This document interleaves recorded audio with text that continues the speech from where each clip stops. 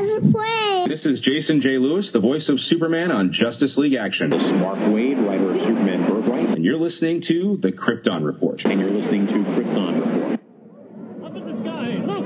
It's a bird! It's a plane! It's the Krypton Report! The All Things Kryptonian podcast, including Superman and Supergirl. We discuss games, movies, cartoons, TV shows, and comics. Find us on Facebook, Instagram, YouTube, and Twitter.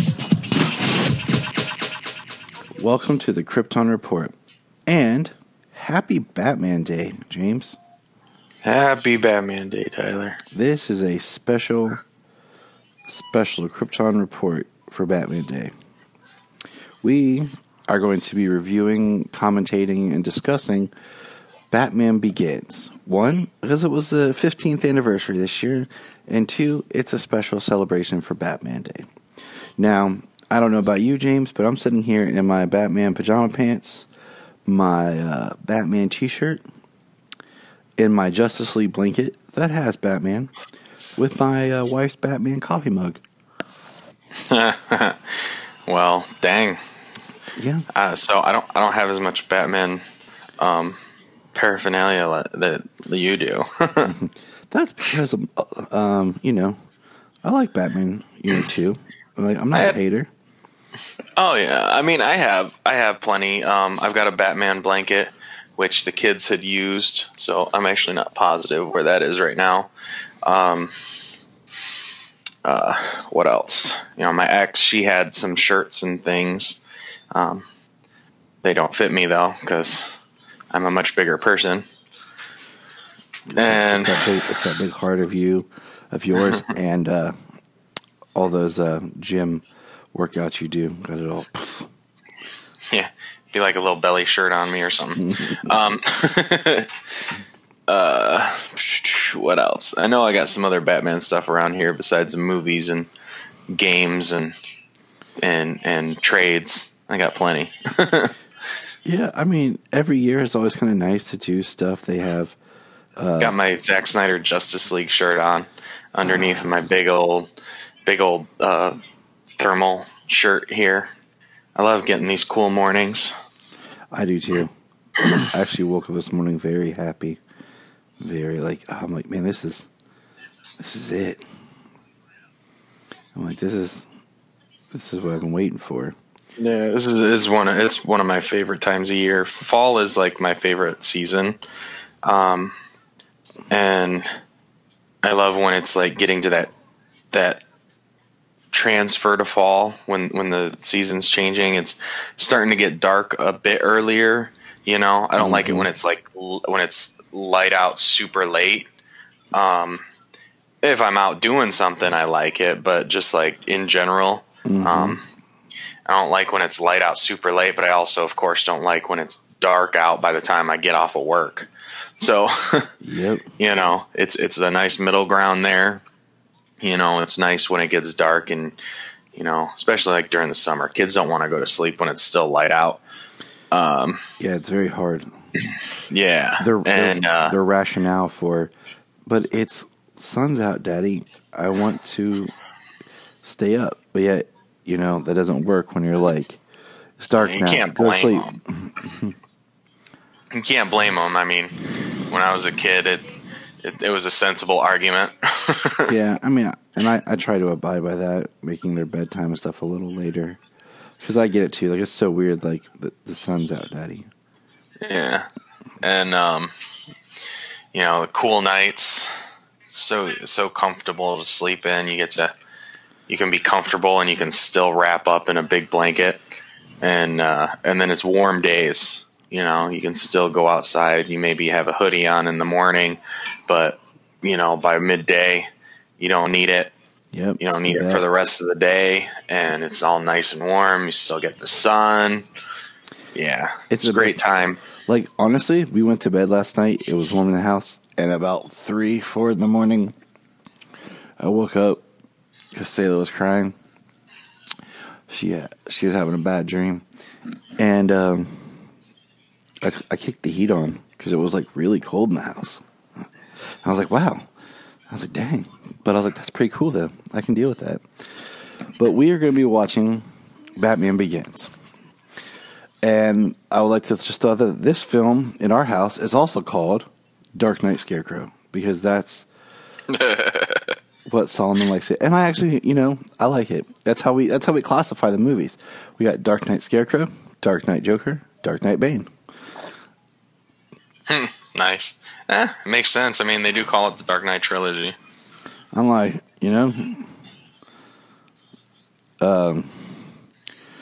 I like it. I mean, it's funny. It's the Dark Knight trilogy because like the Dark Knight is the best film and like one of the most iconic films, like especially of these movies. But I still think that this is the better Batman movie. Yes. So this is my favorite Batman movie, Batman story.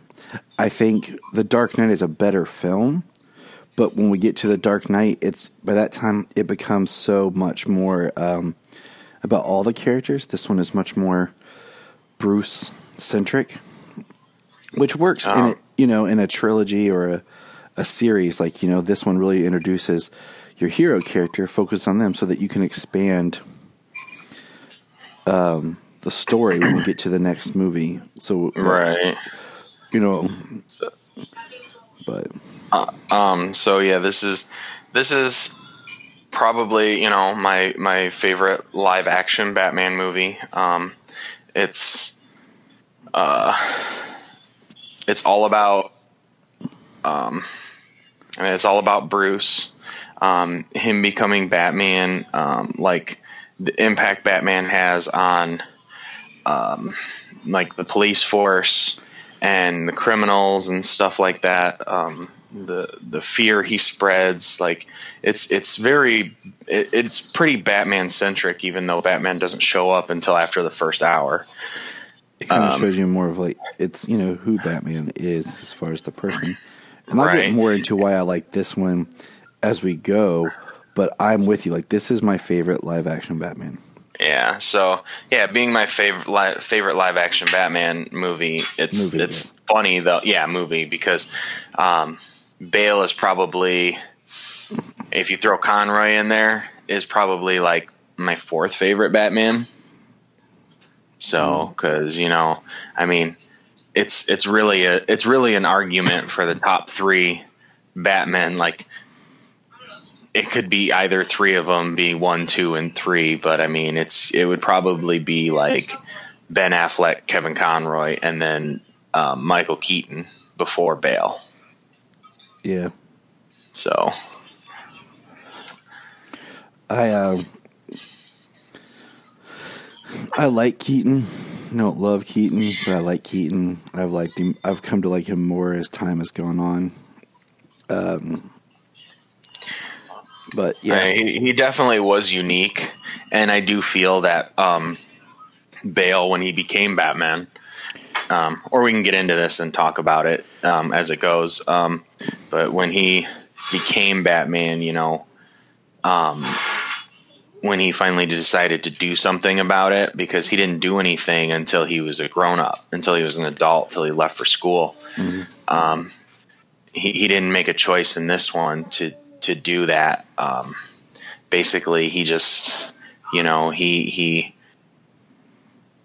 lived a depressed life and, felt sorry for himself. Granted, I mean, it's an incredible tragedy what happened to him, but like his entire life from the time he was, I don't know, how old you say this kid is in this movie? 10, 11 years old, 11 years old, maybe.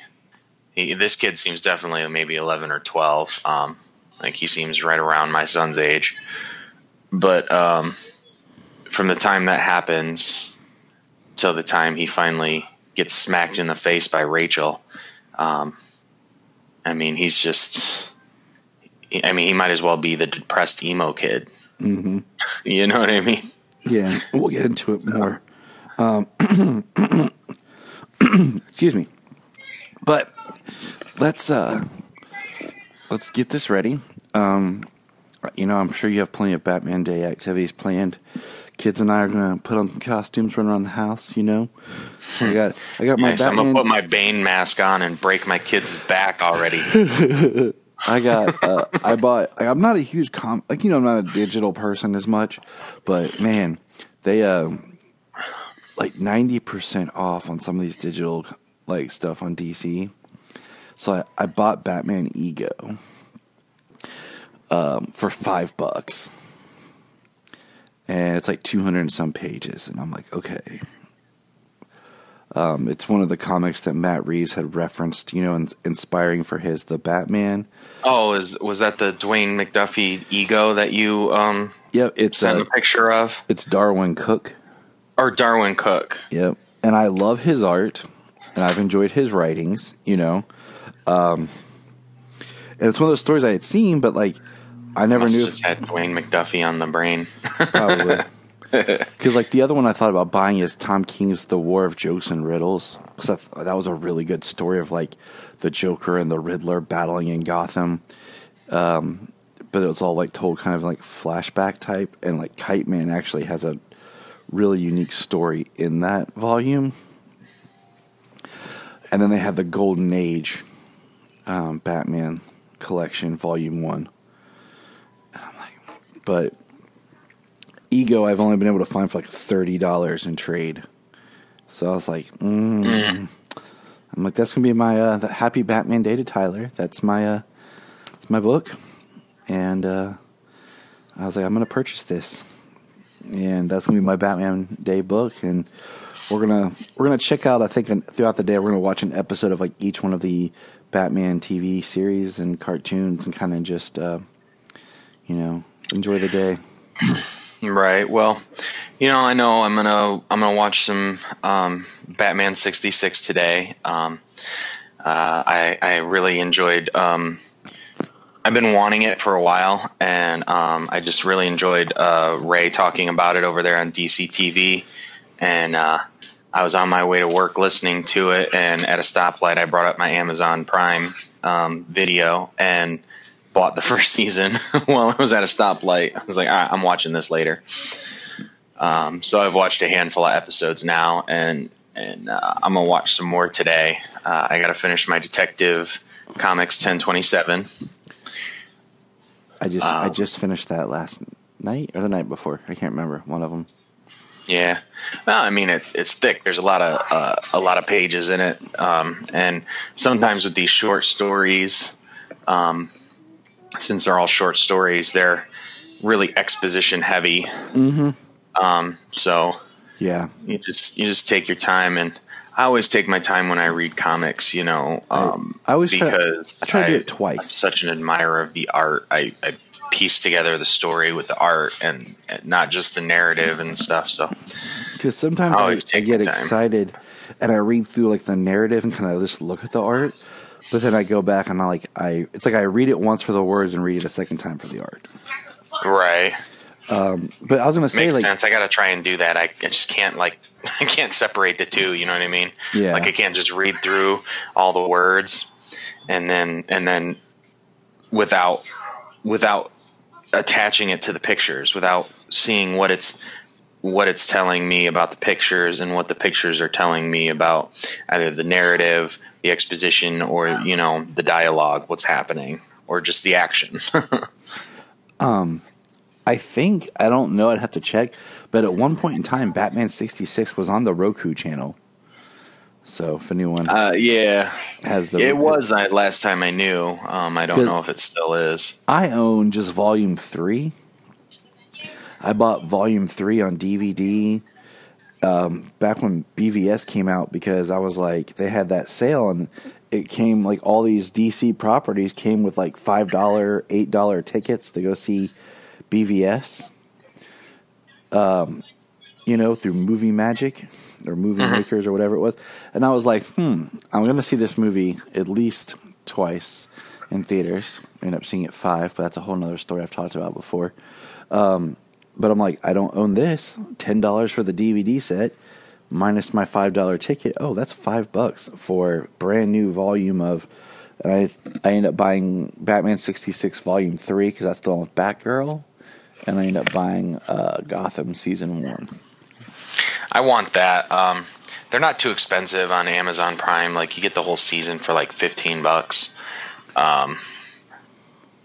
So it's not too bad to buy the whole thing for like.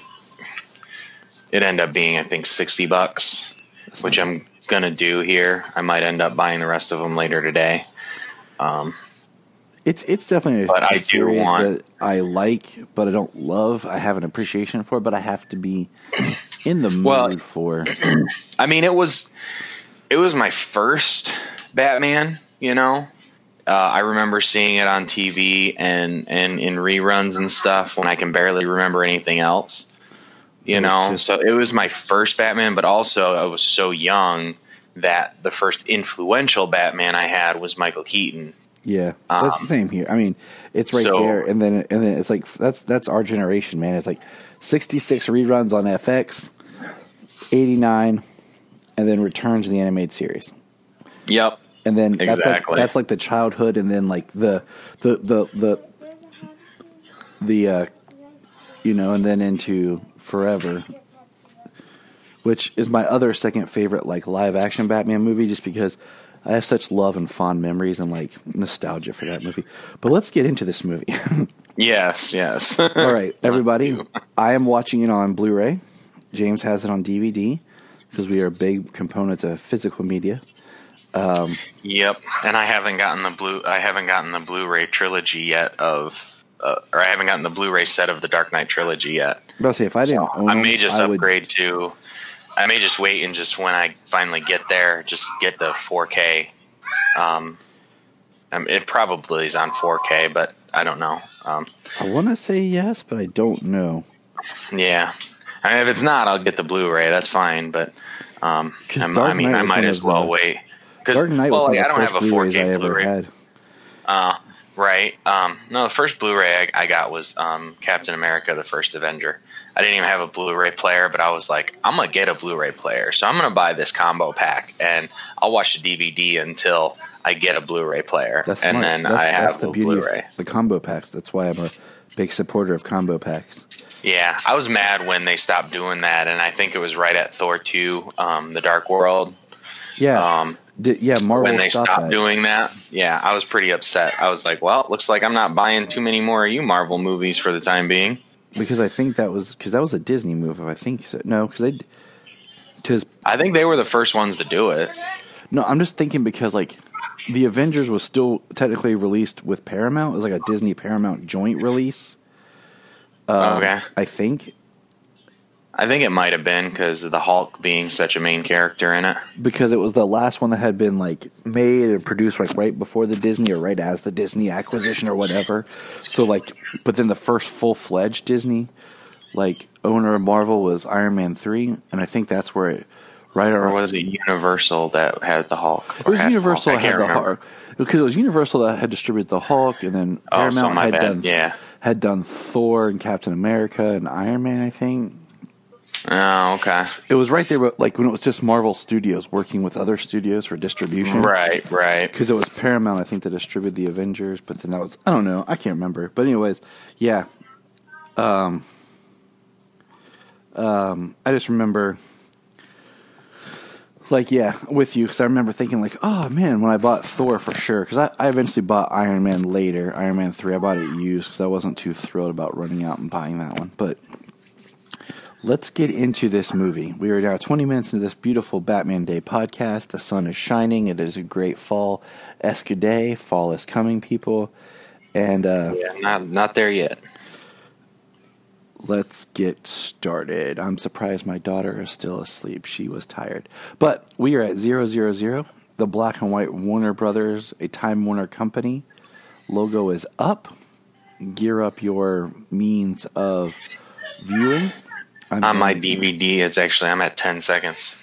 Really? See, mine, Yeah. it just counts the minutes. I just noticed that. It doesn't count. Oh, really? Yeah, because I was like, wait a minute. So think about that. 10 seconds. Yeah, mine, I was like, because I was looking at it like, what? But yeah, I realized it only counts the minutes. So we're going to go 1, 2, 3, and then play on what would be the fourth beat. Are you ready, James? I am. 1, 2, 3, play. Boom, boom. I just remember, like, so we have this logo for the DC animated or DC films, and I think only Batman Begins, Superman Returns use that style of DC logo, and The Dark Knight.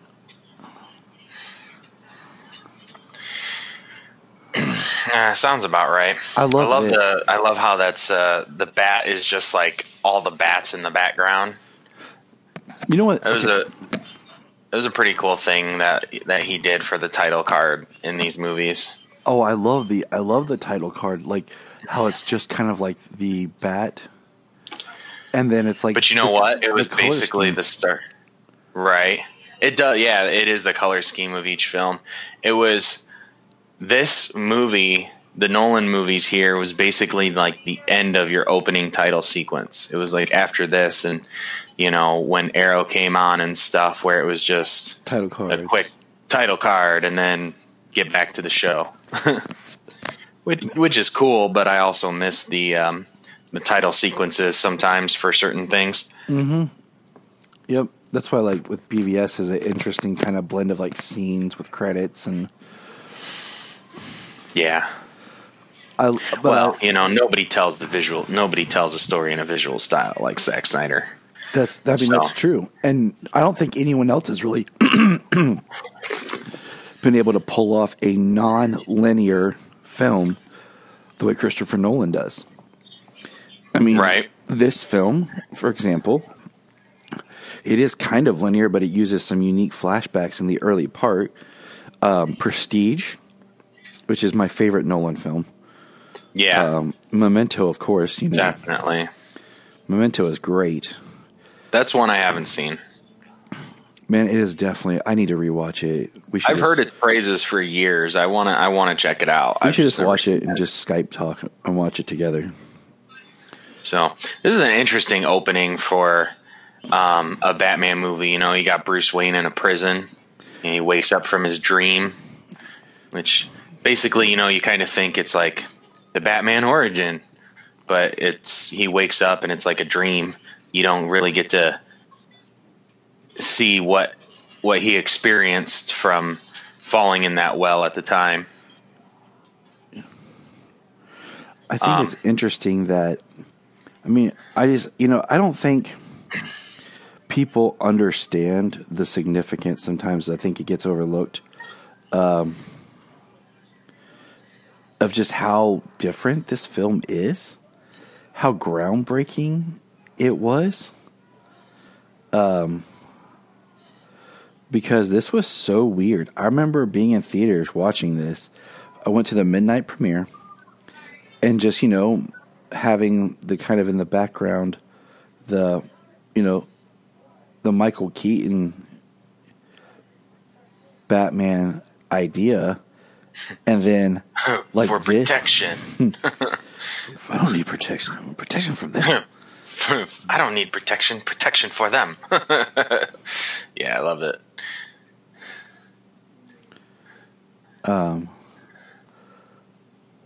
Sorry, I like that part. No, I interrupted you. No, you're fine. Dude, it's a commentary. That's what we do.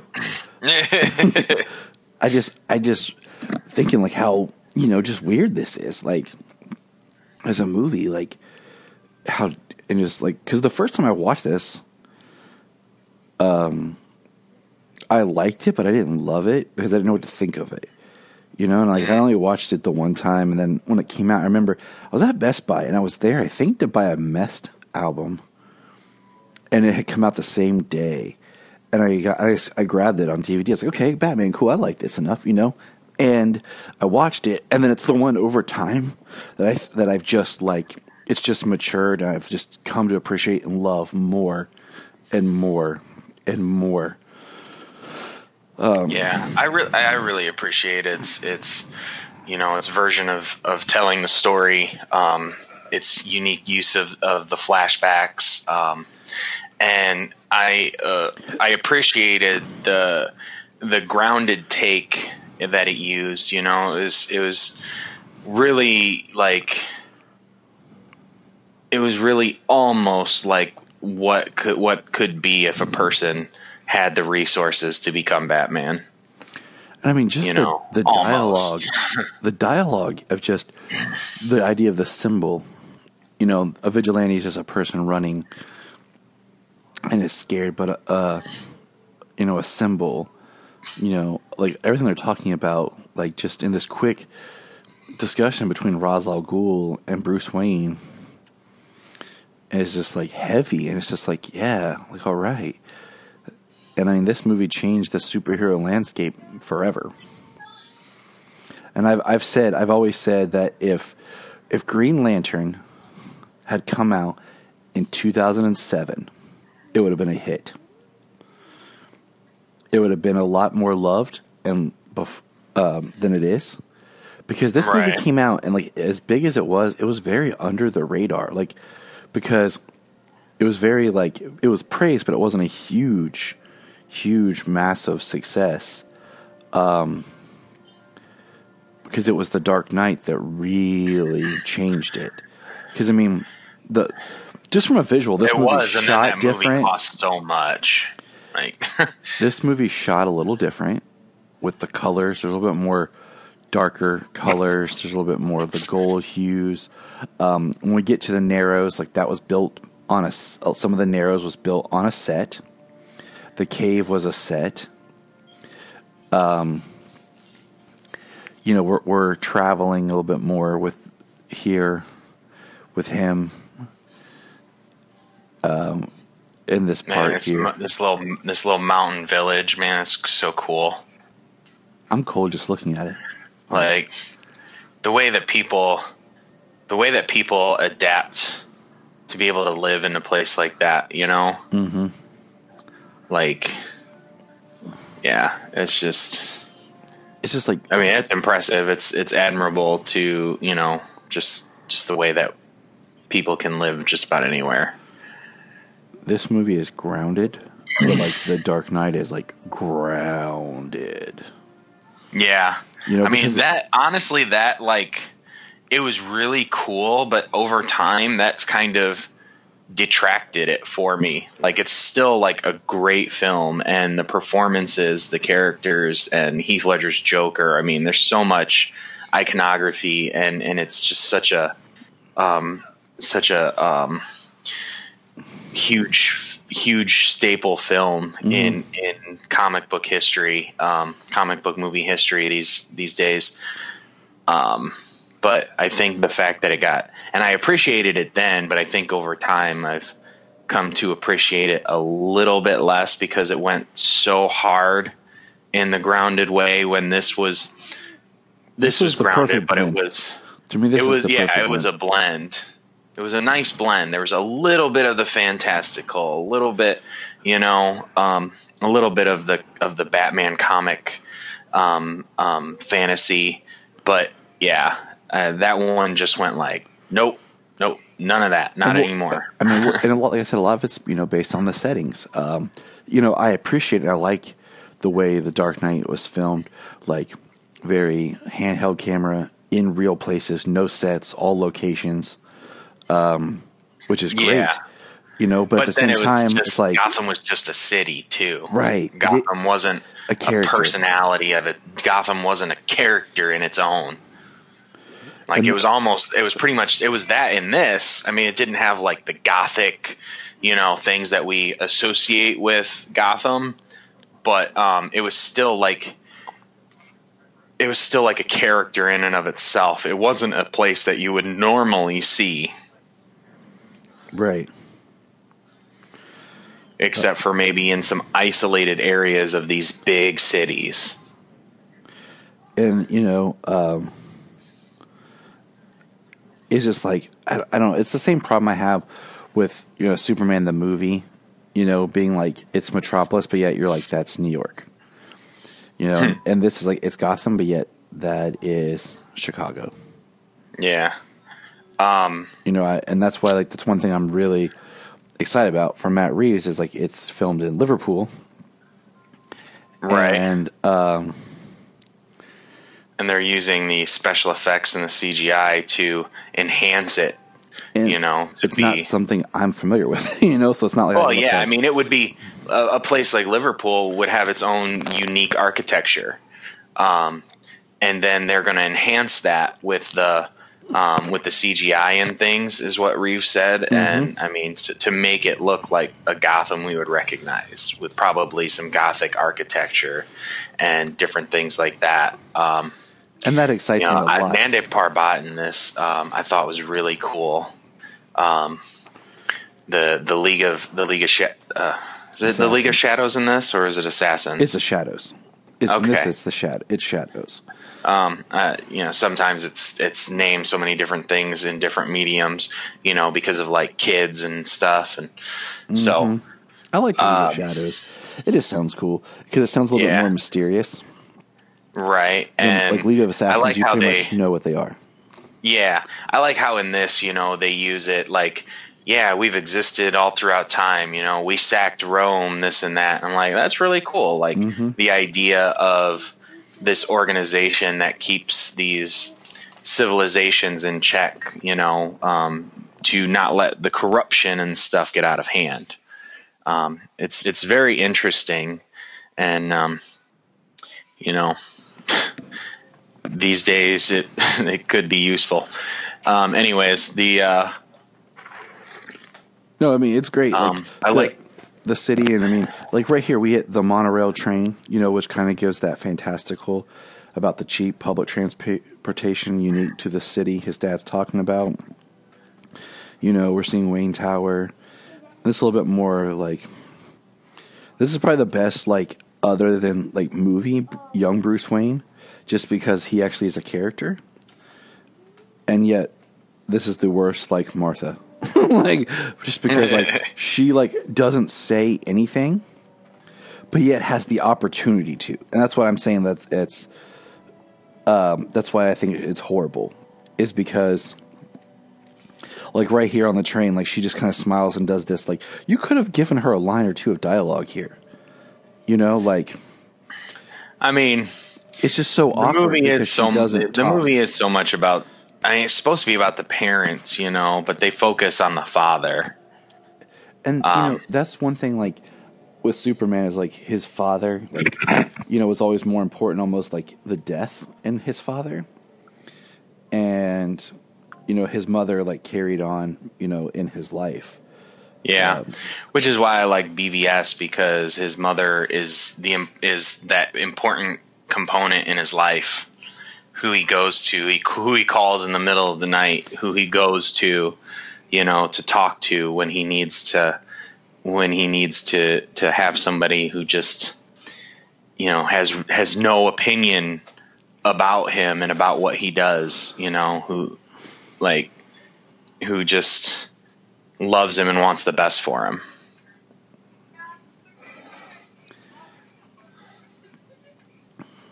Man, like this is just such a the actor who plays his father in this, though, I like him. He's really good in a lot of other stuff.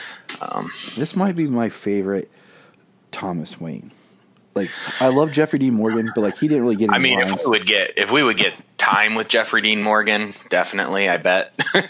But yeah, for sure. I mean, the more you get to interact with a character. I mean, you never do with the Waynes. They're there to die. But in this, there's a little bit of life. Mm-hmm. There's a little bit of life in them, and a little bit of relationship with Bruce. We need that to really like, and the fact that his father's last words is "Don't be afraid." Right. And like he's sitting there in that classic Frank Miller, year one image.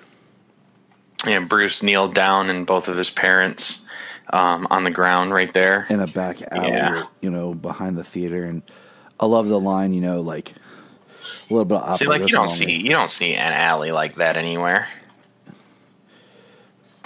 I love this. Okay, this is something that of one of the reasons I'm not a huge year one fan is I like that Gordon. I would have made Gary Oldman shave his mustache here or digitally took it out or something, no Cavill stuff, but you can't digitally take out mustaches. or something in the production, like film this last or something, because I like. Solomon showed me something awesome on his Nerf gun. I like the idea that Bruce forms this bond and connection with Gordon at a young age. I like that, I like the idea of Gordon being a rookie cop when this happens to Bruce. Yeah. I don't like Gordon coming from like Chicago and just starting in Gotham, because who comes to Gotham? I like for Gordon to be somebody has to, you know what I mean? Yeah, but for Gordon to be such a like believer of the city, I think it just works better when he is from the city. Yeah, I mean, I think the proponent of a person who believes in injustice, when that's like the biggest belief in their life, a place like Gotham would certainly test that, so if somebody were to come to Gotham to be a police officer, you know what I mean? Like, this is one of the worst places, and, it needs some of the best people, you know what I mean? So either way, I mean, I do like that Gordon's, I do like this and it's just such a small connection too, Mm-hmm. Him putting that coat around him and talking. I mean, that's probably one of the best parts in The Dark Knight Rises, when he reveals to him who he is, and he tells him that can just be somebody who puts a coat around a young man and tells him, what, I forget the exact line, that the world isn't ended or whatever. It's just such a small thing, but it meant a lot. What's interesting is, like, I know that you have watched several times, Jay and Silent Bob reboot.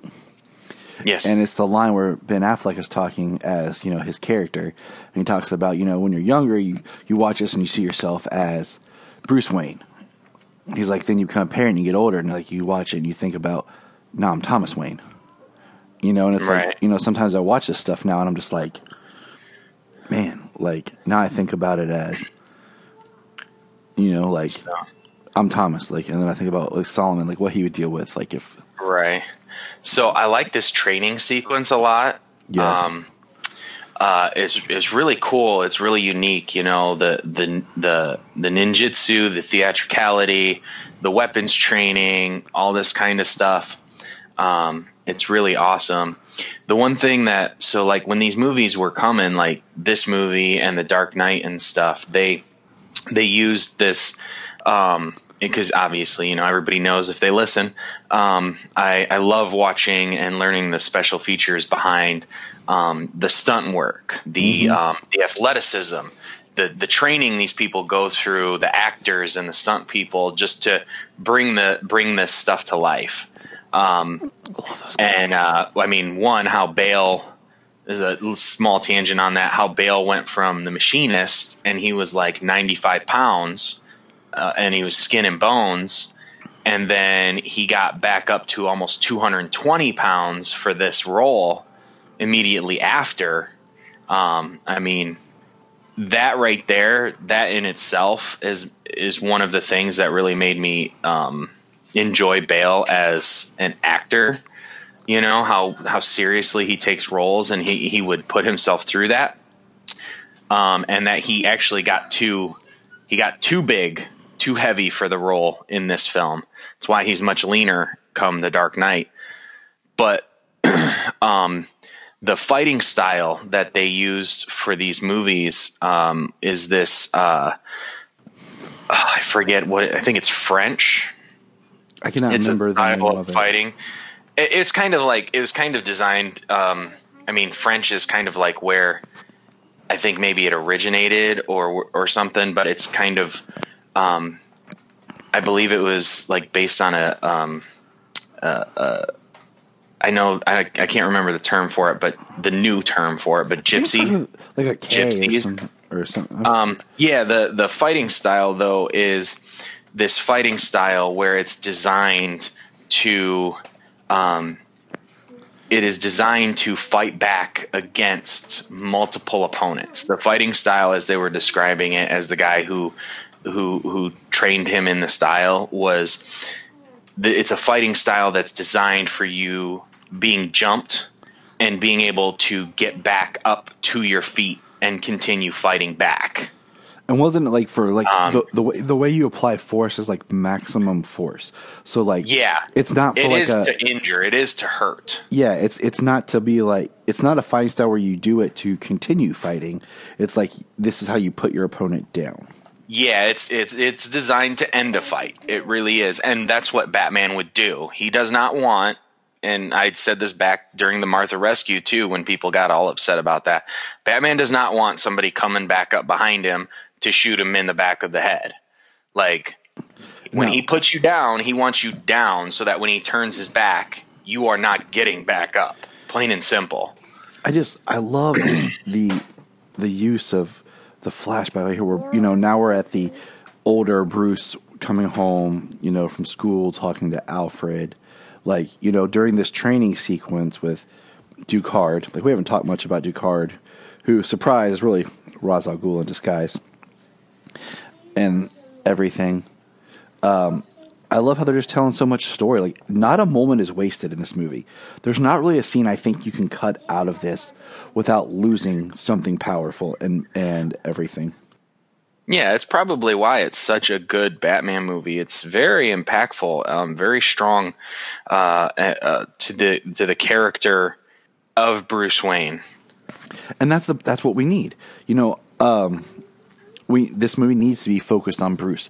It needs to sell us on who he is, why he has his mission, develop him so that in the next film, when it's chaos and we have larger than life villains, it's okay because we've already spent this film with Bruce. Yeah, and it really got to the core of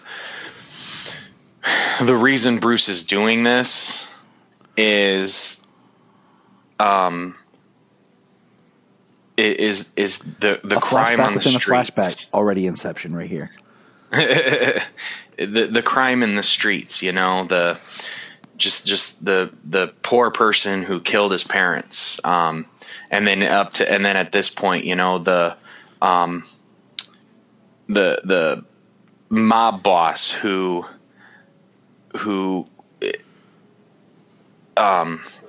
is so powerful that he's corrupted all these people, these cops and these judges, and who just keeps good people down and keeps bad people rich.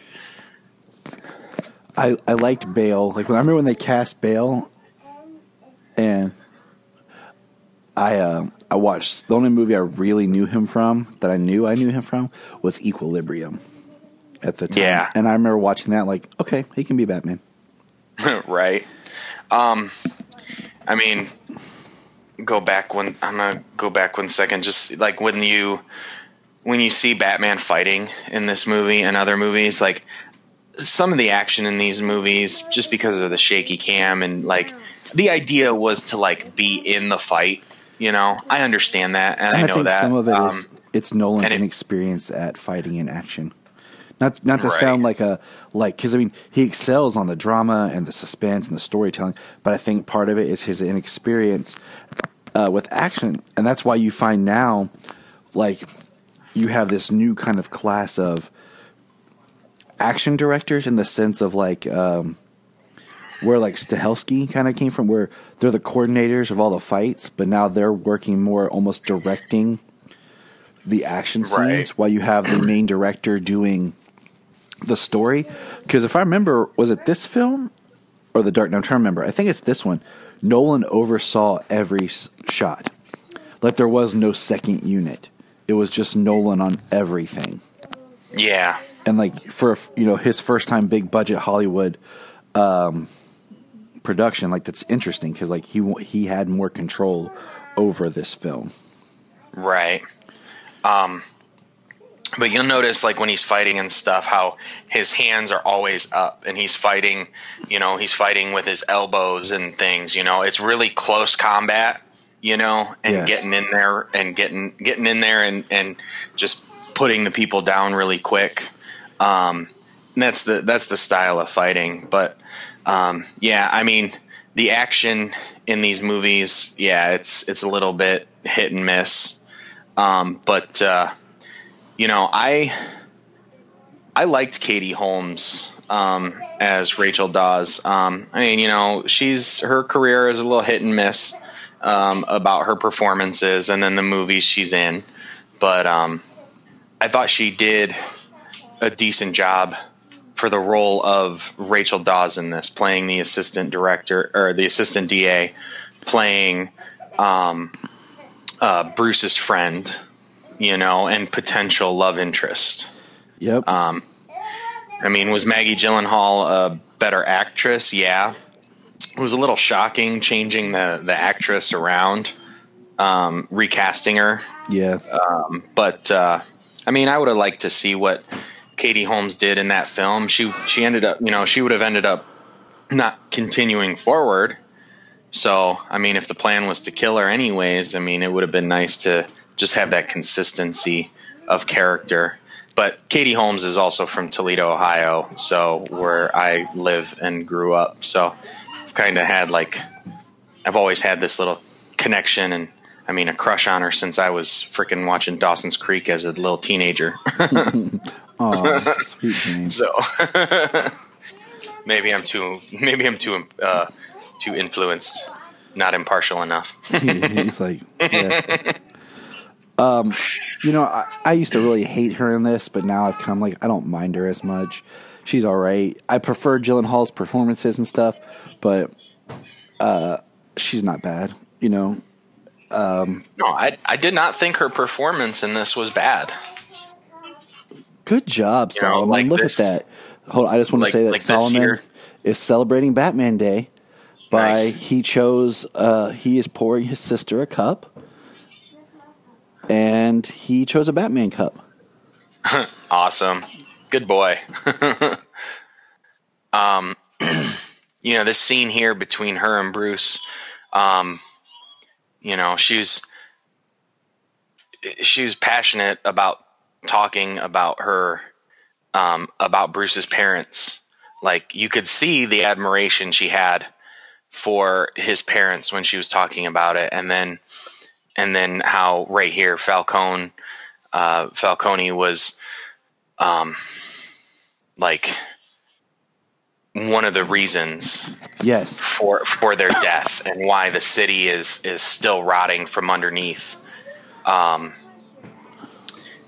then when she sees him with the gun and she smacks him, she sells that whole scene. Yes. So this works in the story that Nolan is telling. Okay? This works. But the one issue that I have with this film is the idea of Batman is the idea of a 20-some-year-old man, not that dedicated child. Because part of the idea of Batman is the idea of that child after having the influence of the film he saw and just how that plays on the child's psyche and the classic candlelight promise, of what he's going to do. So, right. And right here we start talking about, just one thing I love and I appreciate so much in this film is by starting this movie with villains that we have not got in any live action, and the fact that the villains are the mob and the corrupt, corrupt police and things like that. Yes, and then you have Ra's al Ghul and you have the Scarecrow.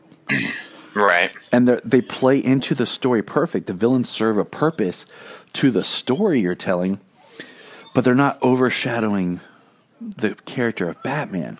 Mm. I like the scene here. Sorry. No, you're fine. No, it's a commentary. We told that. That's what we do. No, I know. I like this scene here because this scene here is what gives. And you're talking about him being a kid and stuff, and like I said, he's like the emo teen. Like, is he in college here, or Yeah. is he He's in college because they in talk about boarding school? You know what I mean? I'm sure it's okay. Hold on. We Like can do is some math. Bale trying to play like an 18, 19-year-old person who Was he maybe is gone in their for 8 early stage years? of college? Was he gone for 8 years? Right when he sees Alfred again. Is that what they say? 7 years, maybe. So that I puts him. don't have my subtitles on, so I have them on. I'm just kind of listening to it behind me. I forgot to turn them on before I started. I turned mine on, and it's just easier with kids and stuff. But I think when he shows, I usually do. This was a mistake. It was a mistake on my part this time. They're almost always on. I usually watch them on anyways. I like even the actor that plays the homeless guy. I've seen him in other things, and he's really good. Like, every actor is a high caliber, even for the smallest roles. And I love he disappears. And I think Alfred says, we'll say 8 years, and we'll wait till it gets there. But if Alfred says 8 years, that puts him right now like 22. So let's say anywhere between 21 and 23 is where Bruce is right here in this scene where he decides to run away. Right. Because we know he turns 30 at the end of this movie. Oh yeah, that's right. Yeah. So that's kind of that. our right here. Yeah. But the idea I was going for was that scene with Falcone. I mean, that literally gives him the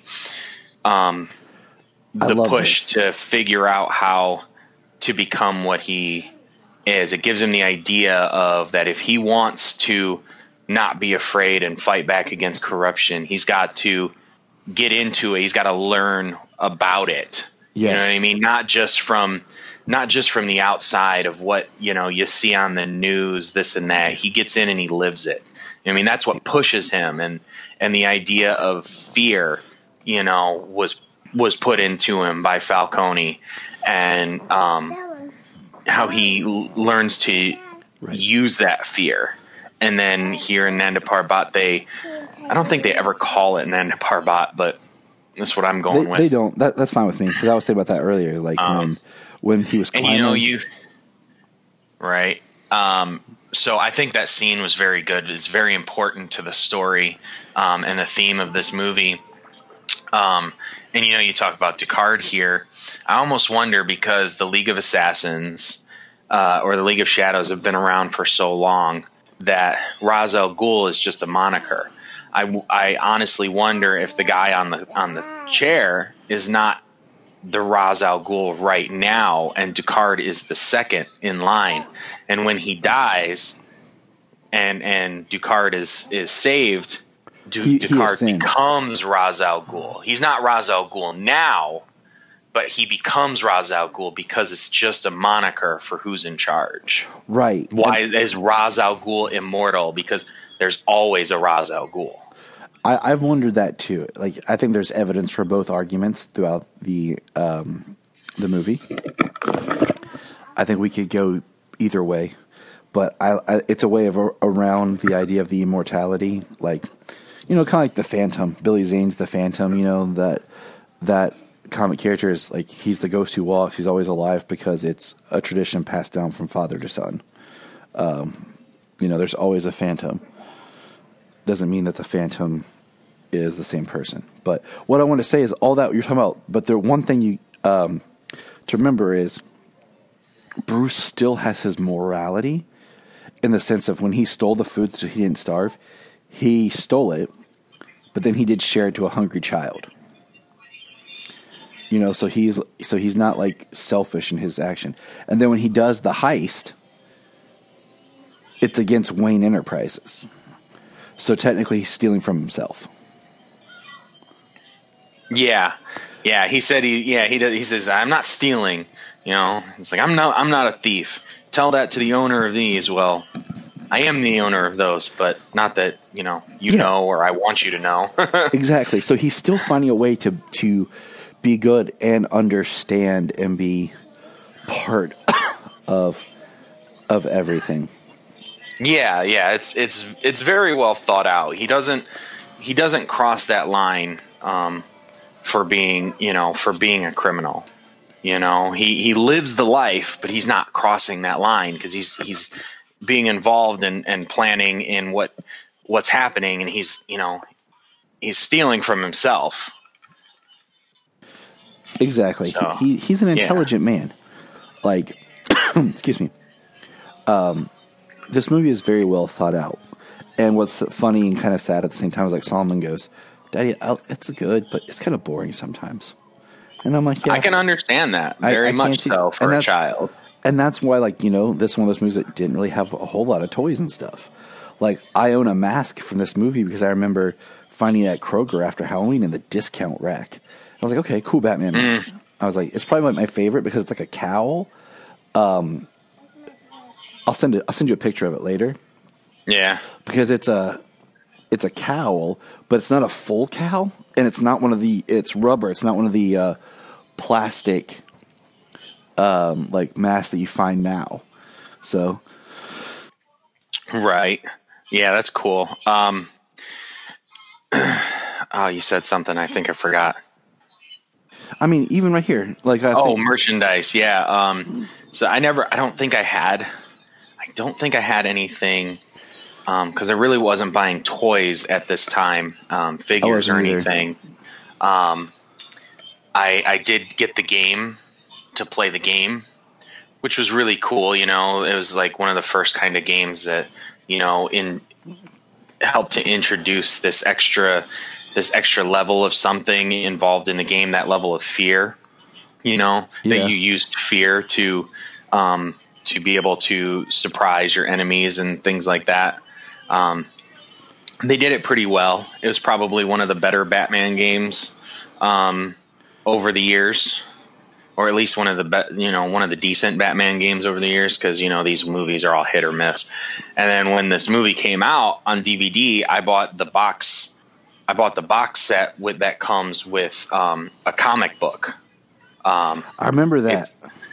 I got it right here in my hand, and it's stories that inspired this movie. The Man Who Falls, writer Denny O'Neil, artist Dick Giordano, The Batman, a Bob Kane story, old school, and chapter 1 from The Long Halloween.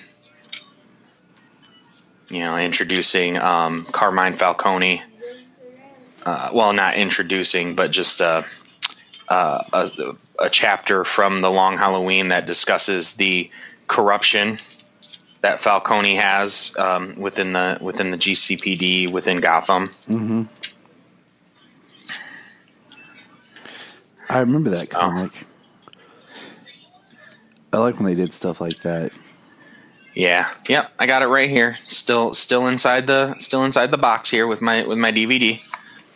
Like I was saying about like actors, like we have Ken Watanabe right here in this very small part, but yeah, great cowboy. Which I've always, early on when I first saw the movie, and you get Liam Neeson's reveal of him being Ra's al Ghul at the time.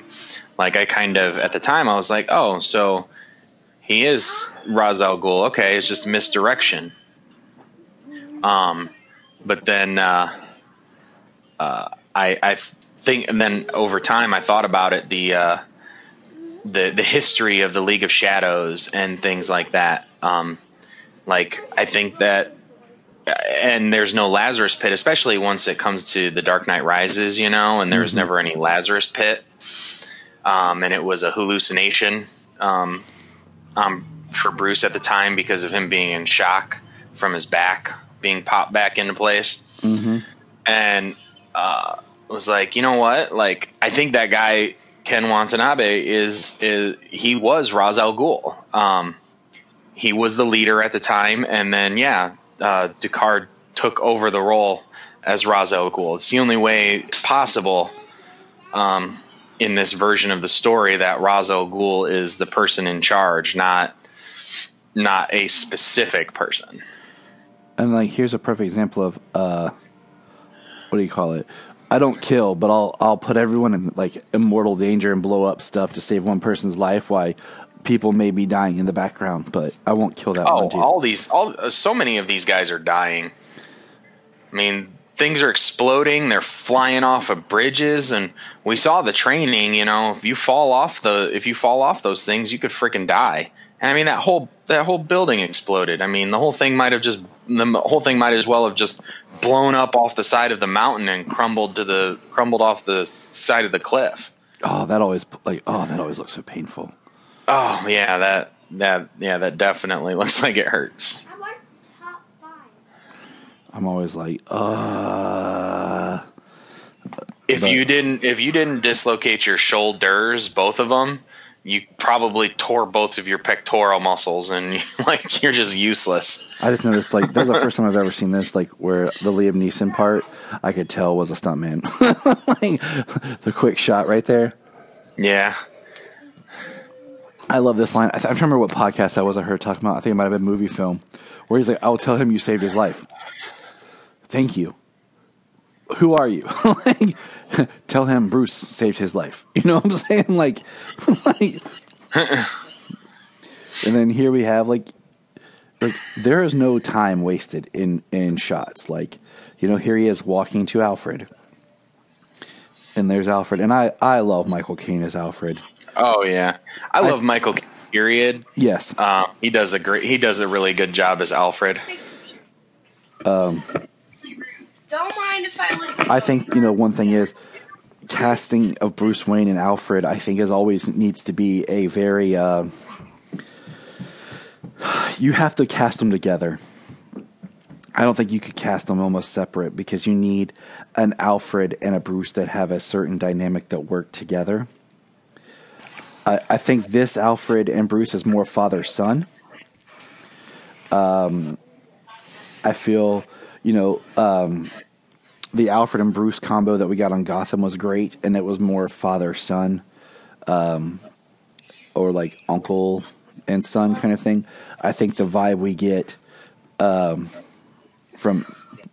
Affleck and Irons is more like a kind of like brotherly, mentorly family, you know, than just like I love the line of Alfred right here about, what do you call it, about protecting myself, sir. 7 years. All right, 7. So that puts him about 23. He's 29 right now. So about, like I said, 22, 23-ish, you know, when he disappeared. I love that. He's like, I love the line where he says about him being dead, and he's like, "Good thing I left everything to you." Now here's a great shot of like New York, that's supposed to be Gotham, and then we have Jonathan Crane, the ever amazing, creepy Cillian Murphy. Yes, he is amazing. I love him as Crane. Yeah. I love that we have Victor Zsasz right there, like just dropping in a character we know from the comics without being like forced. Like, he's just there. Yeah, and I like they got a few scars on him, you know, so he's comic accurate. Yeah.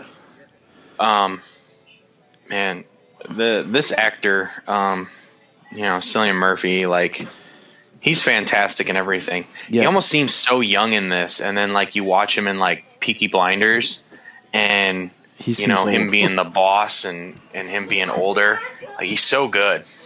Did you ever watch his audition? No. For Batman? It was on one of the special features. Get on YouTube and see if you can find like the Batman Begins auditions. There's him. There's Ian Bailey, who I've only seen him in one thing, him auditioning for this, and then Christian Bale's. And they used the Batman Forever cowl for the audition process. So Bale's version, and I liked it so much when it came out, but you know, in the grand scheme of things, like I said, and it's not like I don't like him at all. You know what I mean? Like if I say he's fourth on my list, I mean he's still incredible, and he's in a great series of films. Whether you nitpick at him or not, he's still he's such a good character. He was probably kind of one of the first, and not the first, because Adam West did it as Bruce Wayne in the 66 show. You know what I mean? Where he did things as Bruce Wayne to further his crime fighting as Batman. You know what I mean? But this was really one of the ones that really showed you that as Bruce Wayne, he's still doing the detective thing. He was in the room there. He was looking at cops, you know, he was looking at Jim Gordon. He had a picture of Jim Gordon because he's scoping people out. Later on during his drunk scene and stuff, like he's playing a part as Bruce Wayne. Like he is Batman, and that's his life, and that's all that matters to him. And the part of Bruce Wayne is more of the mask. Yes. You know, that everything he does in and out of the costume, in and out of the cowl, is to further his goals as Batman, to improve his city, even as Bruce Wayne, to improve his city through Wayne Enterprises, and to protect people and to get information for his goals as Batman, for his mission. Yeah, I mean he's that's always the thing, is like Bruce is really the mask. Batman is just the person, is who he really is, and the mask is just there. But yeah, that's one of the things that kind of separates Superman and Batman. Bruce Wayne sort of ceased to exist, and he became Batman. He's always Batman, and now over the years, he's still Batman, but he's kind of been allowed to grow into a person. He's allowed to mature past that, and he's still not Bruce Wayne, quote unquote. He is still and always will be Batman, and which is the idea they used for Batman Begins, that when Bruce retired and he was in seclusion, Batman Beyond, when Bruce retired and he's in seclusion, he's only trying to make the city better, but he's still Batman. Like even that one episode where he thinks he's going crazy, when he realizes he's not, because he's like, I don't call myself Bruce in my head. He is Batman. That's who he is, essentially. That's what it boils down to. I love this. This is where he arrives in the office and he's like, "Who's here to see Mr. Wayne?" He's like, "Bruce Wayne." Hey, it's what's her name? It's Lynn from Black Lightning. It's Lynn Stewart. Oh, is it? Yeah. Wow. Yeah, that's Black Lightning's wife right there. What? It is straight up. Yep, she's legacy casting, but pretty much she is. That one dude on the board is Christopher Nolan's uncle. I learned that in another podcast. Oh, really? The guy who puts his head up? Yep. I assume since they focused on him, he was center frame. What do you call it? I love that. That's awesome. Because Cress Williams is legacy casting, too, on Black Lightning. He was in an episode of Lois and Clark as like a voodoo shaman that attacked Superman. Right. So that is dope. But, Superman, like who he is lies in the middle. Who he really is lies in the middle. Yes. Like he doesn't have Clark Kent in public is kind of like is a mask, because he's kind of hiding that he's trying to be less than normal, He's more of a threefold. And then Superman is so extravagant and so fantastical. Like he lies in the middle. So he's almost never who he really is until he's like behind closed doors. He's always the same person. He just kind of leans one way or the other. Yeah. Like that's the thing about Superman. He's always him. He's always the same person. He just kind of leans one way or the other. It's not really an act either way. It's just one way or another. So that way he can like create separation between the two just to protect his identity. That's it. Superman, like the Superman, is a little bit more like confident, strong. Clark is a little bit more lighthearted, and then you have him in the middle. That's why I say I like the depiction of like in Superman Returns, like think about like that. Him himself is when he's with his mom on the farm, not wearing the glasses, wearing like the farm clothes, Exactly. That's kind of a great version of him. Then the suit and glasses is like the Clark he shows, and then Superman, but. Well, we have the great like Morgan. Reeves Superman. Just one minor thing on that. Reeves Superman is like an act. Like yes. he is never himself. You know what I mean? He's this bumbling guy that he's really portraying so hard to be Clark, and then he's Superman. He's almost never himself. And the older I get, the more I don't want to say I don't like it, but it's not my preferred version of Clark Kent. Yeah. I don't mind a little bit of like goofiness or awkwardness. But I've always taken that the Clark is supposed to be a generic, dull guy that doesn't stand out. And if you're too goofy and awkward, you stand out. Yeah, which I think Clark in himself is just kind of naturally socially awkward because of kind of being sheltered because of who and what he was. Yes. You know what I mean? So as a person, he's just kind of socially awkward, and that's just kind of the way he is. You know what I mean? But to like push that to the extremes, yeah, you stand out to be that extreme. Whereas Henry Cavill's version, he's himself, but he kind of just leans on that boring farm boy, socially awkward person. I'm really excited to see what Tyler does because I like the little bits I've got with him in Supergirl. Dean Cain's was more Clark focused than it was Superman focused a lot. Yeah. So I changed the pulled us away from it. We had Morgan Freeman as Lucius Fox, who's like amazing. I mean, he's the voice of God. Yes. But like. If I had somebody narrating my life, it's either him or Samuel L. Jackson because sometimes you just need some MFers thrown in there. I always said Tom Hanks. I want Woody, narrating. Oh yeah, nice. But I love this montage of. So part of the reason I wanted to talk about this movie today, on Batman Day, and the fact that we know that Matt Reeves' Batman is coming.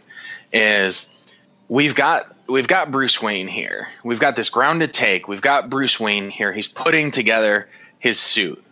He's building it and making it himself to a degree. But all of this technology, the Batmobile, the tumbler, the grapple gun, the cape to glide, like all this technology developed by his company, developed by somebody else, and him appropriating it for his own purposes. The Reeves one, I think it's got a similar take, but it's from what I can tell and from what Reeves is saying, it's gonna be very different from this. It's gonna be grounded, but it's also gonna be very different from this. And the fact more that him and Alfred, Bruce is going, yeah, they're doing it themselves. Like I like the idea that they're doing it all themselves. Like they're the engineers of Batman and his technologies, at least in the early portion before things start to get really fantastical. That's kind of the idea we got from BVS, but we're never quite sure. Because he's so far, I love that too. He's so far into his career. But, like you said, this is, he's putting it together. He's repurposing things. Like we saw him take that suit, the prototype suit from Wade the prototype military suit, yeah. And then he put his gauntlets from the League of Shadows. And I mean, I love the idea of him pulling different things and building, and then he's painting it to make it look unified, you know? Yeah. I love all of that, you know, but at the...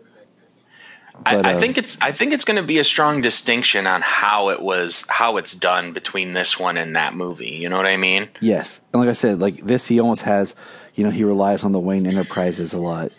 This one definitely, I think, shows Batman in the grounded sense of he can't do it all on his own as much as he tries. Like, he is relying on Wayne Enterprises, Lucius Fox, Alfred. Yeah. You know, I always like this, you know, he's in the suit, Gordon, he's like,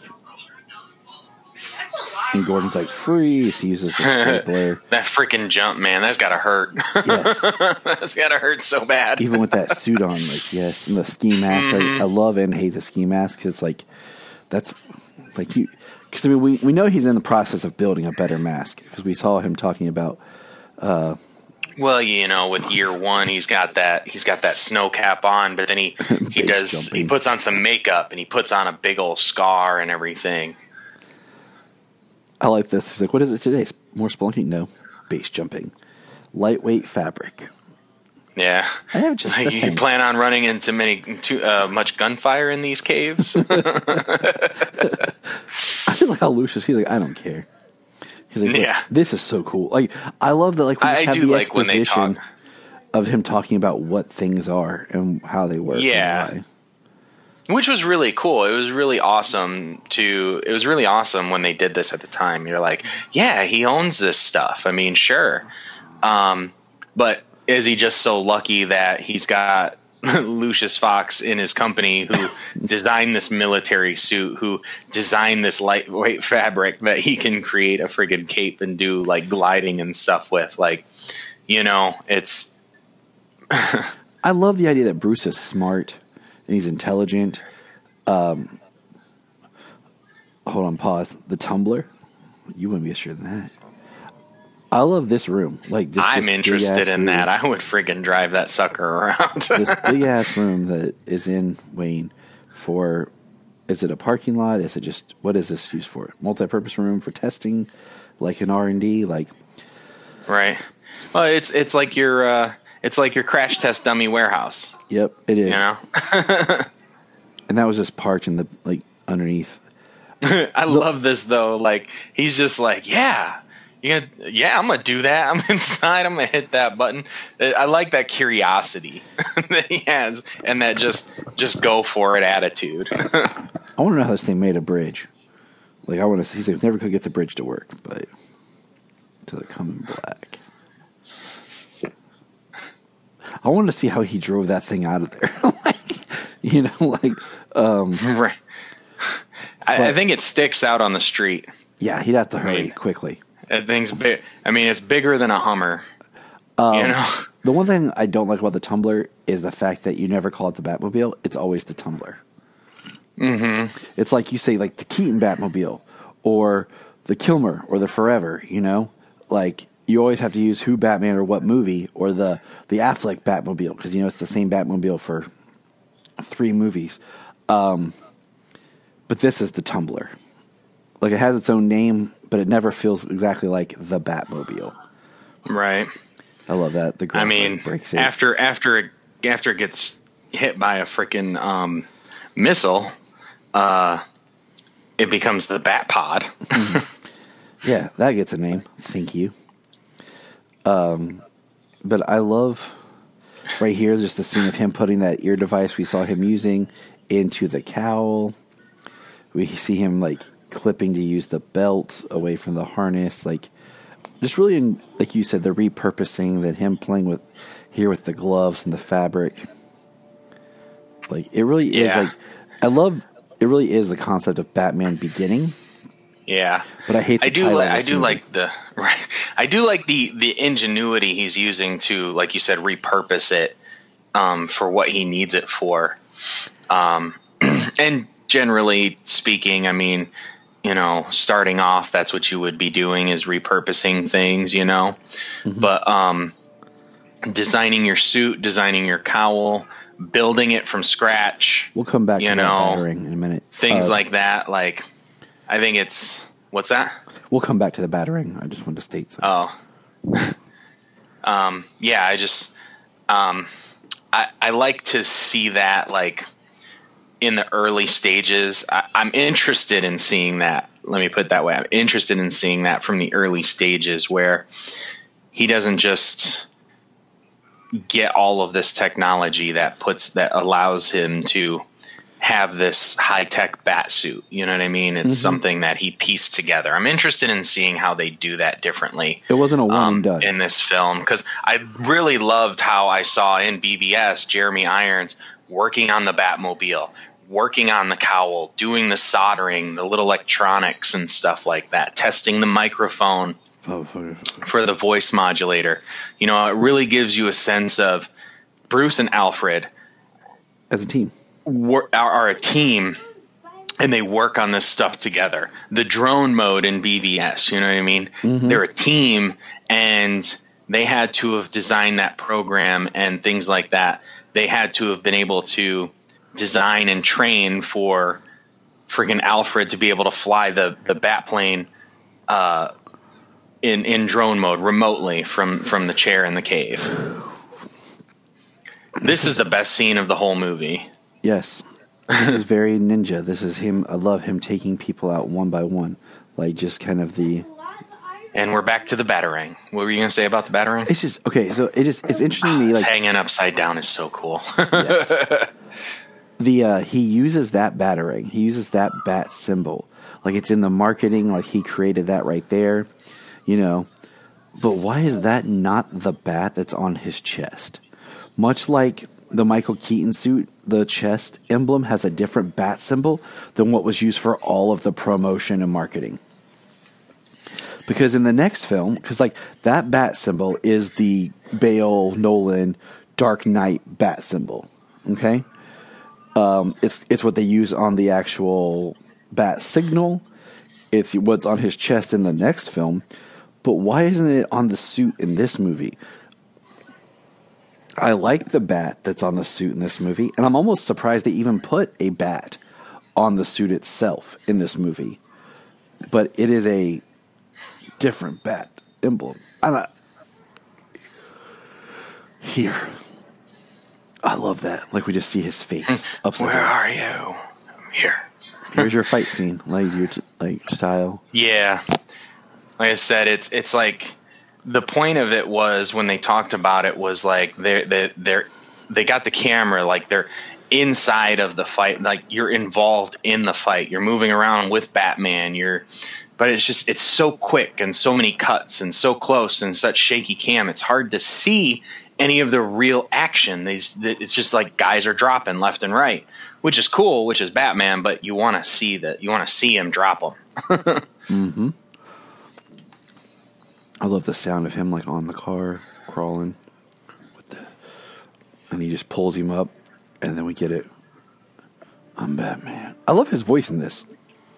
Like his voice in this is perfect. It really goes. Yeah, he really goes overboard with it by The Dark Knight. Nice, cool. I love his look. And then here's Gotham. See, even Gotham like it's shot a little darker and everything right here. Her on the train.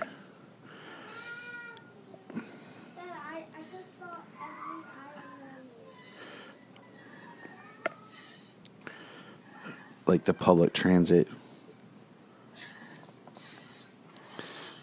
So, I mean, the Dark Knight suit adopts that Batarang logo on the chest, you know? But, yeah, just they use it for the logo in this film, but then it's not utilized as his chest piece anyways until Dark Knight.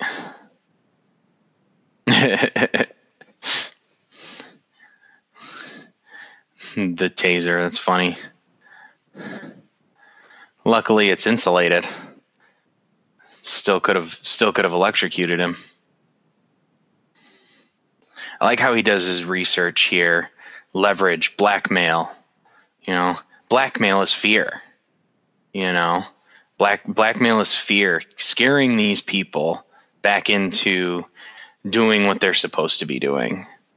Not just, it's having the corruption and doing everything for money. Now they're being controlled into having to do the right thing, what they should be doing, especially in their position of power, like the judge.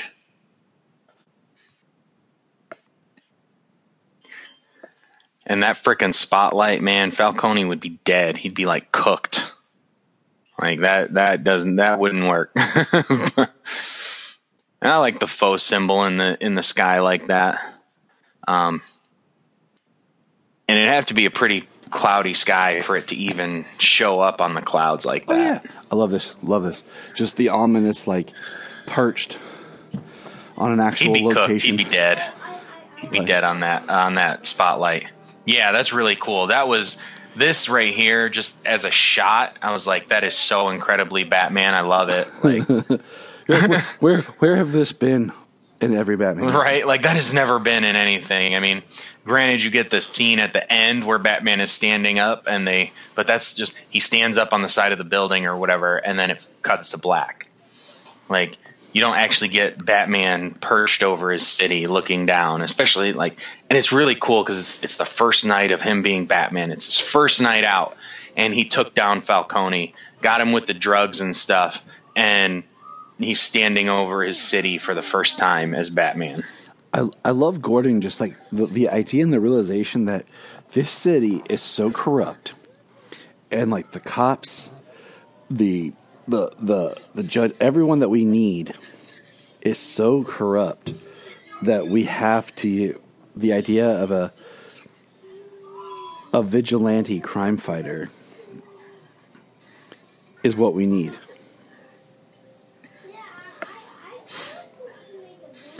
Okay, like, I want to know how, like, the bruises are interesting. Because I get he's going to have them.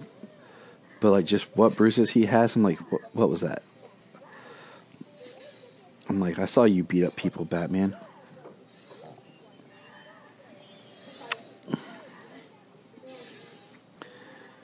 How does Bruce Wayne spend his money? His time? What do you want me to do, Alfred? Is that how those bruises on his ribs, though? That's from when jumping from a few nights ago. Mm-hmm. I used to be able to do that, fall into a push-up like that. I think I'm too heavy for that now. I was kind of like, might hurt my wrist. I was just kind of wondering, like, is that how James starts his days now?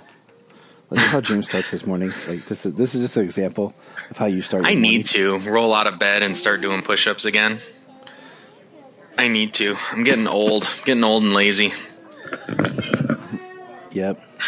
Me too. I blame stress and coronavirus. I blame stress. F COVID. Yep. F 2020. That's like, all I want to do is, like, my favorite like meme picture right now is the scene from The Grinch where it just says stress eating and he just has the giant bowl of spaghetti just shoving it in his face. I'm like, I feel like that's my life because I'm just like stress confident. No, I can't blame 2020 for that. That's all me. I take responsibility. And then and like Godzilla, the dinosaurs, yeah. So here's our first like big Bruce Wayne scene. You know, You should see my other one. the two girls, the restaurant. Two girls in a two-seater. You have to have them sitting on each other's lap. That's not exactly legal, but he's Bruce Wayne. Right? Oh, you know what? This is totally random, but it just kind of made me think about it. Because last weekend, we were watching, me and my friend, we were watching the Back to the Future movies. She'd only seen the first one. She had not seen 2 or 3. So we ended up watching all 3 of them. And in the first one, you know, when the cop is like, what you got under there? Special weather equipment? And he says, special weather equipment, this and that. Mm-hmm. And he's like, do you have a permit for that? And Christopher Lloyd's like, yeah, I do. And he climbs down and he's got this look on his face. You know what I never noticed? What? He pulls out his wallet and pays the cop off. Really? He pulls out his wallet to pay the cop off and walk away. I always just assume sure, but I'm like thinking about it. I'm like, no, how would he have a permit? It's not legal. It's a friggin' time machine. And then he pulls out his wallet as the camera is panning down to Michael J. Fox putting the letter in his coat. I'm gonna go watch. He pulls that. out his wallet. He's paying off that cop. I've never thought about it. I just always thought he had like a fake permit or something. I'm gonna watch that. Yeah, I was like, oh my God. I was like, that's the first time I ever noticed that. Just the idea, if I'm Bruce Wayne, I can do what I want. I can bribe this cop. You know what I mean? Not that he would, but yeah, I was like, no way. That's hilarious. And here's Bruce Here's Bruce, talking to Rachel. Like the tragedy is like he can't be himself in front of her like he wants to. He's trying. Yeah, I like this. This was really good. This part here, like he wants to tell her. She's his oldest friend. He wants to tell her, but he knows he can't. Especially after he saw her the night before, giving her the leverage and the blackmail. Which he's using fear. He's scaring those people into doing what they're supposed to be doing because he's blackmailing them. Mm-hmm. I like Christian Bale as Batman, Bruce Wayne. He's, like. Oh yeah, I mean, there's not one that I don't like. Obviously, Clooney's on the bottom of the list, but even he had his moments, and it was mostly his Bruce Wayne moments, not his Batman moments. Right, and a lot of it is, it's not that it's not Clooney. It wasn't him. It was the movie. Yeah, but it's the directing, the script, and what I'm saying, we all know directing the script, the editing. Well, we know that in the movie, like they never stood across from Arnold Schwarzenegger. Like, so they're acting against a stunt body, and same thing with Arnold. Like, they never stood across from each other, never really interacted in a scene. Yeah. It's just one of those, this film takes its time for its actors. They're working together. Batman and Robin. We all know that you can be a great actor in a bad movie, and it's not. You're given what you're told. You know what I'm saying? And we've all seen it. I mean, come on, Ewan McGregor is the best thing about the prequels, but we know that Ewan McGregor is an amazing actor. Mm-hmm. Oh, I love this. When he pulls out the Scarecrow mask, he's talking to Falcone about using it in his experiments. And just the look in his eyes. When did the nut become... when did the nut take over the nut house? And then he hit that fear gas and...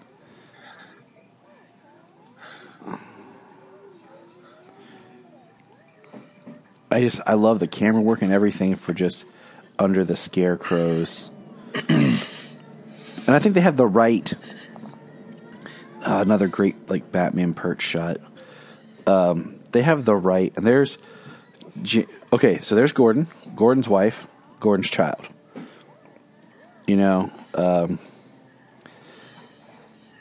I am it's so crazy how comic books get so screwed up. Was that James? I'm going Jr.? to grab coffee. Keep going. For all you listeners out there, I love this Batman perched on Gordon's, talking to him at his house. He took out the trash. It's always just fascinating to me the fact that you have the confusingness of Barbara Gordon, his wife, and then you have Barbara Gordon, his daughter, and then sometimes it's his niece that he has to adopt. It's so confusing. First time Batman disappears on Gordon. Flask in the rain in the Narrows. And I think this is all set. And I think that's why I like this Gotham here. Is just... It's a little bit more of... I like falafel. That sounds good. Man, there's a place up by the comic book shop that has great falafel. It's a 40-minute drive, though, by that comic book shop.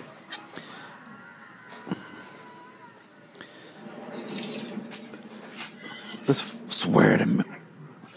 Where did the other trouts go? The Dark Knight Returns. Swear to me. This is before everyone knows that Batman's no kill rule, so he has a little bit more power.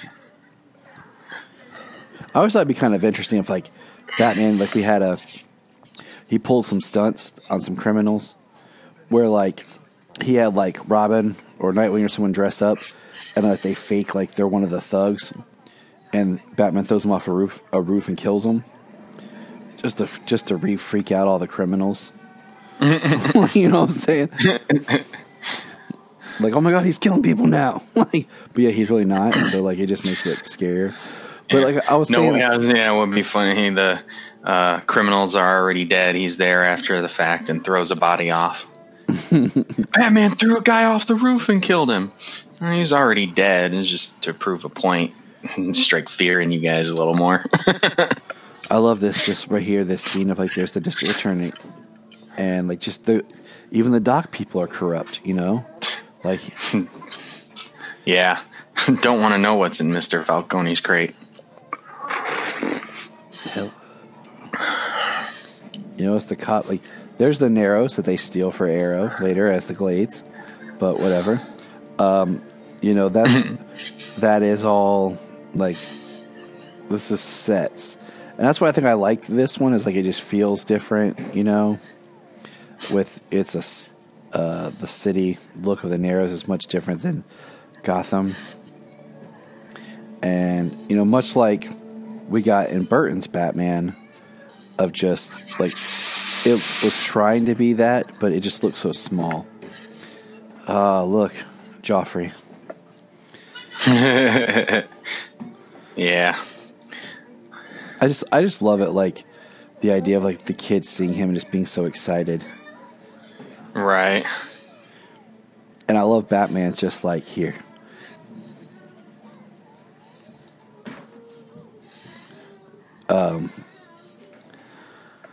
But I was saying, like, it's so confusing in Batman lore how you have Jim Gordon, and then you have James Jr., his son, then you have his wife Barbara, and then their daughter Barbara, but then sometimes it's his niece Barbara that he adopts, and then sometimes we don't know his wife and he has a daughter named Barbara and there's no Jim. So I mean, like, it's so confusing.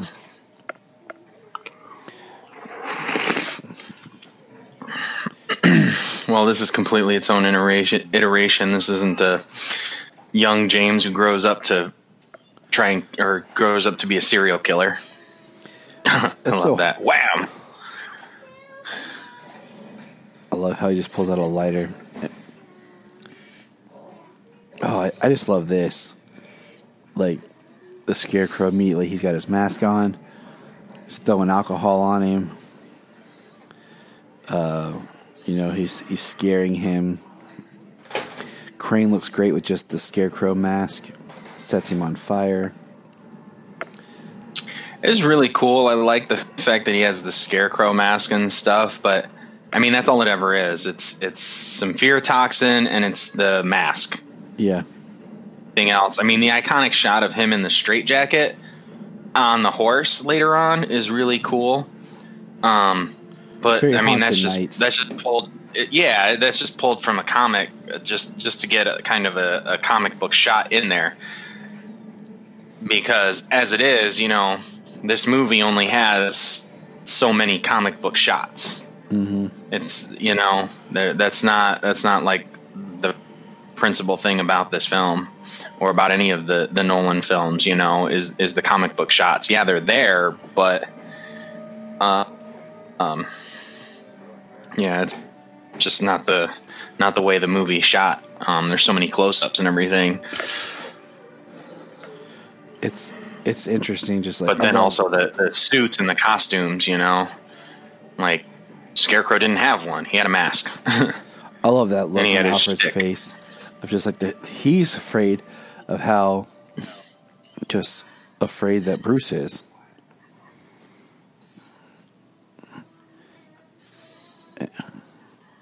But Scarecrow, like, I think Scarecrow, I don't know. I think you could do a film with Scarecrow as the main villain.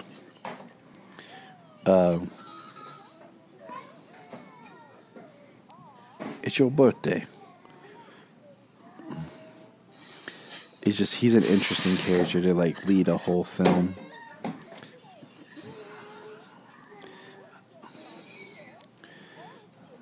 Weaponize an aerosol form. Hanging out in the wrong clubs, Mr. Wayne.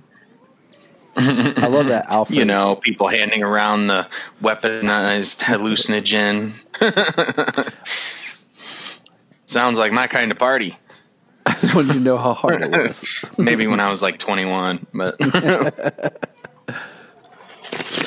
You're pulling gas yourself again, Mr. Wayne? Well, you know. I like how he's still trying to play. Morgan Freeman's so good.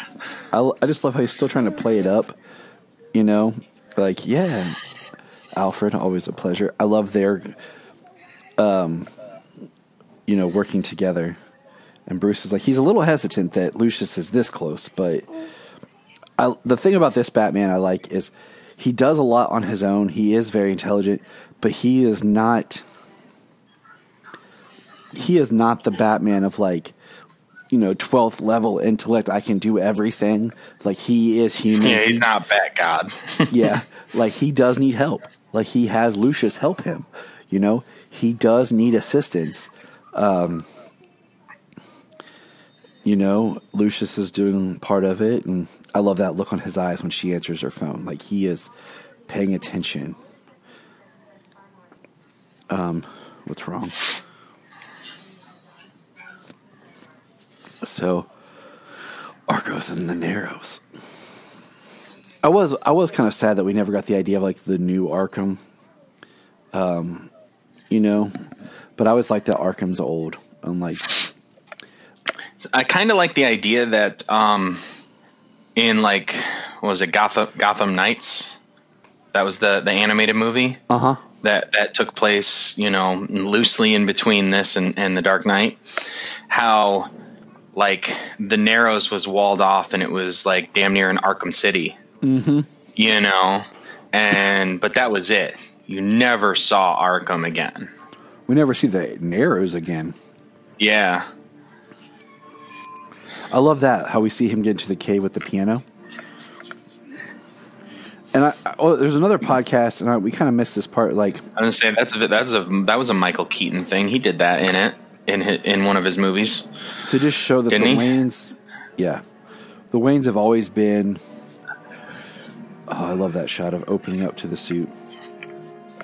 But it's like the middle of the day. See, there's that bat symbol. I love that bat symbol. Why was it never used? But the Waynes have always been a family about helping people. They always have strived to do more. Like Waynes were trying to free slaves, the Underground Railroad. So he's repurposing, this cave and everything that had once helped people for another way of helping people. Mm-hmm. I love Rutger Howard, like just one of those like great actors from the 80s, like Here Again, and then he ended up on Smallville as Morgan Edge. Yep. And he can be such an a-hole too. Oh, that's his thing. It's like, yeah, I'm merging you. He's a good bad guy. I'm firing you. Did you get the memo? Okay, one of my favorite things in life and my little a-holeness is when you use people's words against them. Right. So I love that there's a couple of times that that's the certain type terms that's the type of irony I like.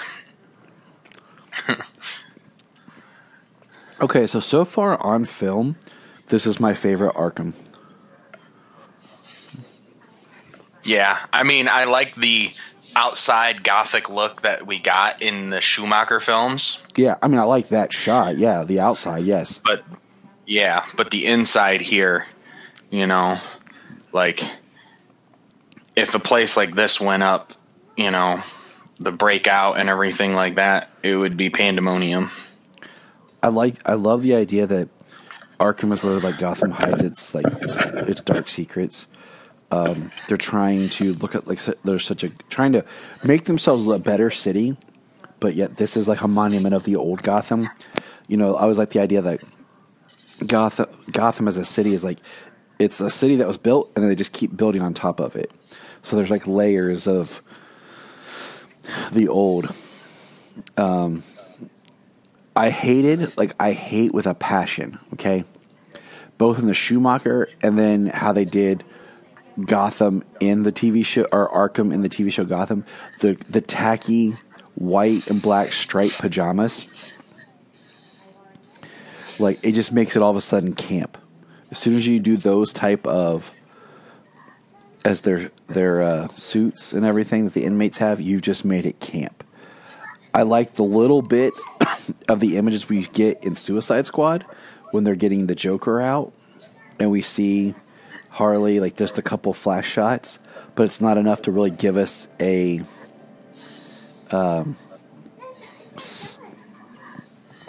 stable Arkham. Not because me. So, and of course, so they're pouring stuff into the water supply. That is an ingenious plan.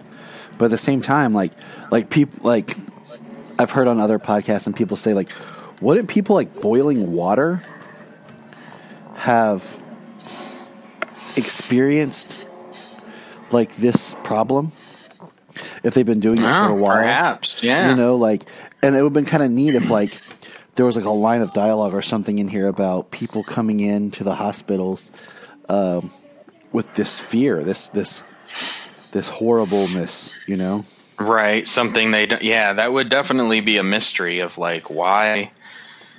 Why is this is where like I feel like Crane officially starts to act crazy.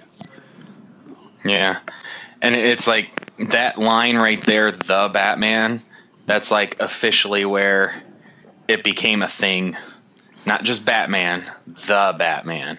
It's the why the first time show, why the animated show was named the Batman, and it was the first time it's mentioned in the Nolan films because Harvey Dent says it a lot in The Dark Knight. He's like, I'm the Batman. I love just the kind of people talking about the rumors, the looking, their fear. Crane's like, call the cops. Who cares? They can't stop us now. Yeah, it's his reputation. What it's that fear. It's his reputation that he wants to scare people before they ever even see him or interact with him. Is he real? Is he this? And I think Batman works on a great level as like this kind of, is he an urban legend? Right. Well, it's like the beginning of The Dark Knight too, where the guy's like, nah, I don't want to do this now. He's like, you got a better chance of winning the Powerball than running into him, but it's scaring him. I have a Batman costume like this Batman. Yeah, you're gonna wear it today, Solomon? What did you say? He has a Batman costume of this Batman. Oh, cool. I'm gonna be Scarecrow. So. You're gonna be Scarecrow. Well, I have a Bane mask, so I'll lift you up over my head and just boom, drop you on my knee. I love this. Dr. Crane's not here right now. Yeah, I thought that was pretty cool. Like how like when he sees him, he's all scared and everything. He looks like a monster. Mm-hmm. Like it's almost one of the only times like they don't go too much into like the hallucinations that his fear toxin can induce. They show it a couple of times, but it's never really this prevalent thing for Scarecrow. Right. It's just enough. It's just enough for us to understand what's going on without dipping too deeply into like a horror sense that we could get with Scarecrow. Back up. The Batman is in there. SWAT's on the way.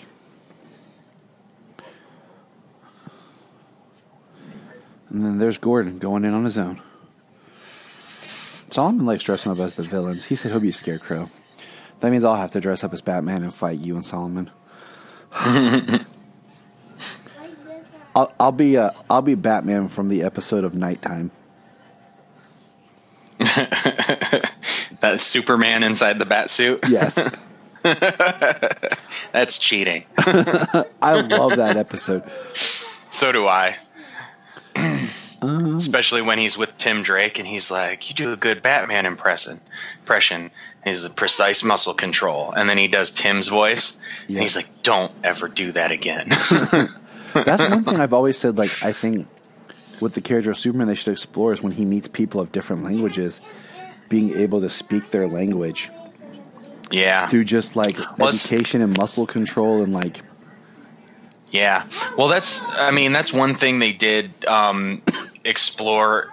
Well, not explore, but hint at in Lois and Clark, that during his travels, like, he learned all these languages, he learned these martial arts, he learned these native rituals and traditions and things like that. They really touched on it. And a lot of Superman stories and most people don't understand that he has an alien brain. His IQ is off the charts. And he doesn't use it like he should, and people don't write it like he should.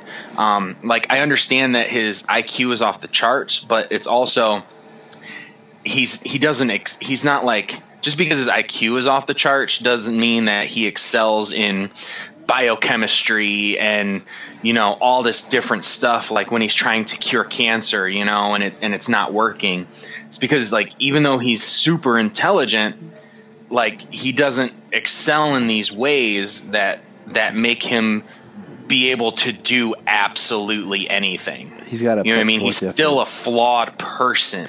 I love this. Okay, just this is straight from year one, but like the bats coming to Arkham, the distraction, him descending, like them flying up, just like this. I think it's a great iconic shot of him. Is that what you want? I love that, how the bats just funnel down and him jumping in it. Yeah. You want me to? You know, and like he uses it as a distraction. I love it. The bats all around. Like, I love that right there. Him running through Arkham. Like, we see inmates. And I love this suit. Like, I love the bigness of this suit. I love the way it moves. I love the way the cape looks and moves in these films. It is my favorite, like, cape because it's so lightweight compared to, like, some of the other capes that we get where they seem very heavy. Mm-hmm. And here's our first, like, I brought mine. Here's our first, like, real. Ready? Okay, over that car, over the driver's side. Okay, potential death. Yes. Potentially. They show that the guy's alive, but yes, he easily could have just freaking crushed that dude's skull. Yep. Like, he didn't know he's alive. Yep, because he's blinded by his desire for Rachel. Rachel! This, I'm telling you. I love that Jimmy Fallon thing they did that year on the MTV Movie Awards.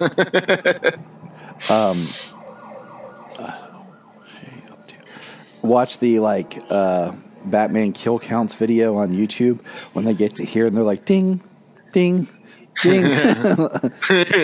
Yeah.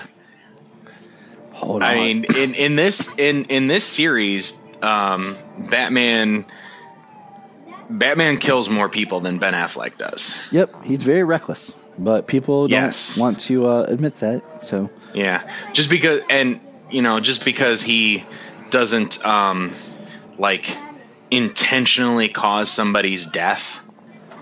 Yes. He's very, very lax on the collateral damage, which, I mean, Batman always is. He's always caused millions of dollars in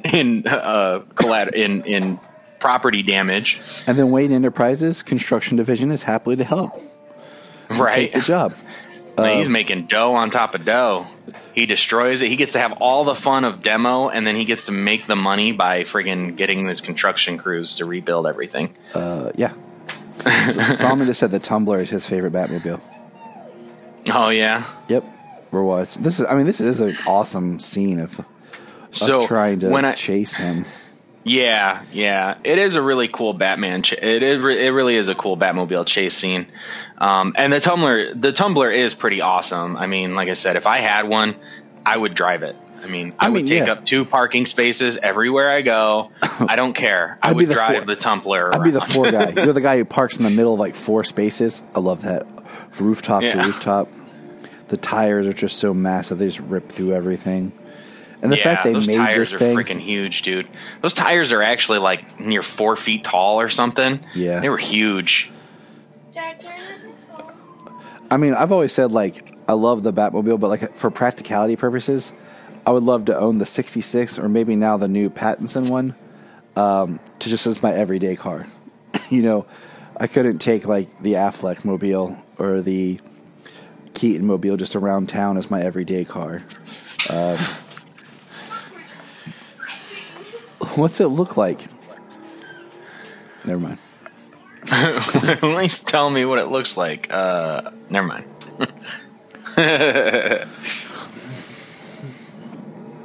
Did you? So real quick, in Detective 127 or 1027, have you read the short story Rookie yet? I don't think I've gotten there. I've only gotten into like, I think I maybe read the first 3 stories. Okay. Oh, so what? I think I might be in it. Is it that one story where the person's coming up into the Gotham's, into the GCPD? Yes. Okay. Yeah, I'm in that story. I haven't finished it. I like that story a lot. I think it's a really cool, like, strong story that goes with like just thinking about the city that we're going to experience in the Batman. Yeah. I love this. I lost him. Did they ever explain how they kind of lost him? Like, is it camo? Like, some sort of digital camo? Like, stealth? It says stealth mode, but what exactly does that mean? It runs quiet. All the lights shut off. It's black and dark. Yeah, there it is. I don't see how you lose it with a spotlight and a bunch of cop cars around you. I like how he just, like, drives, like... like, cop cars are... like, the thing is, like, cop cars are built to be tougher. Yeah. And I love this, like, how they're kind of showing us how far Wayne Manor is supposed to be from, the city. Like, the waterfall he jumps through. Like, I love the cave. Like, I love the fact that it stays pretty much a cave. I hate that we don't really get to return to the cave too much. But I love how it is like a cave and there's stuff in there. That's such a cool shot of him gliding down to her. I like how it's a cave and then like, but it never really evolves past there, it's always a cave, but he always adds to it. He always adds technology. He always builds,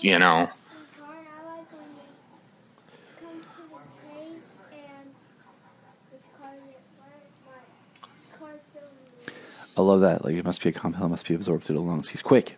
Smart people. Like, the dialogue is not wasted. She wakes up in the cave full of bats. How do you feel? It's an awesome shot. Where are we? We're in my cave. My home. I like how he's staying in the shadows and it's dark. Like, anyone... I don't have the luxury of friends. Anyone who says a mask and stuff doesn't work, okay, we're learning about how masks work this year because there's people that I see, like, I think I know them, but because half their face is covered, I'm like, maybe not. Do I know them? Maybe they have these big, everybody wears a mask right now, especially, like, if you wear sunglasses and a mask. Or a hat, sunglasses, and a mask. I love this shot of him taking the cowl off, and then magically the black makeup off the eyes is gone. Right. That's one thing I'm looking forward to. They're just going to accept that it's there in the Batman. They're finally going to use that. They did it great by him never turning around. You know what I'm saying? It's like he was and then because they bring him up with changing, or his clothes change, as if he goes getting cleaned up somewhere in the cave. Damn right, he's got a shower in the cave. Here's a waterfall. There is a waterfall. Just steps down into the pond, takes him a quick bath.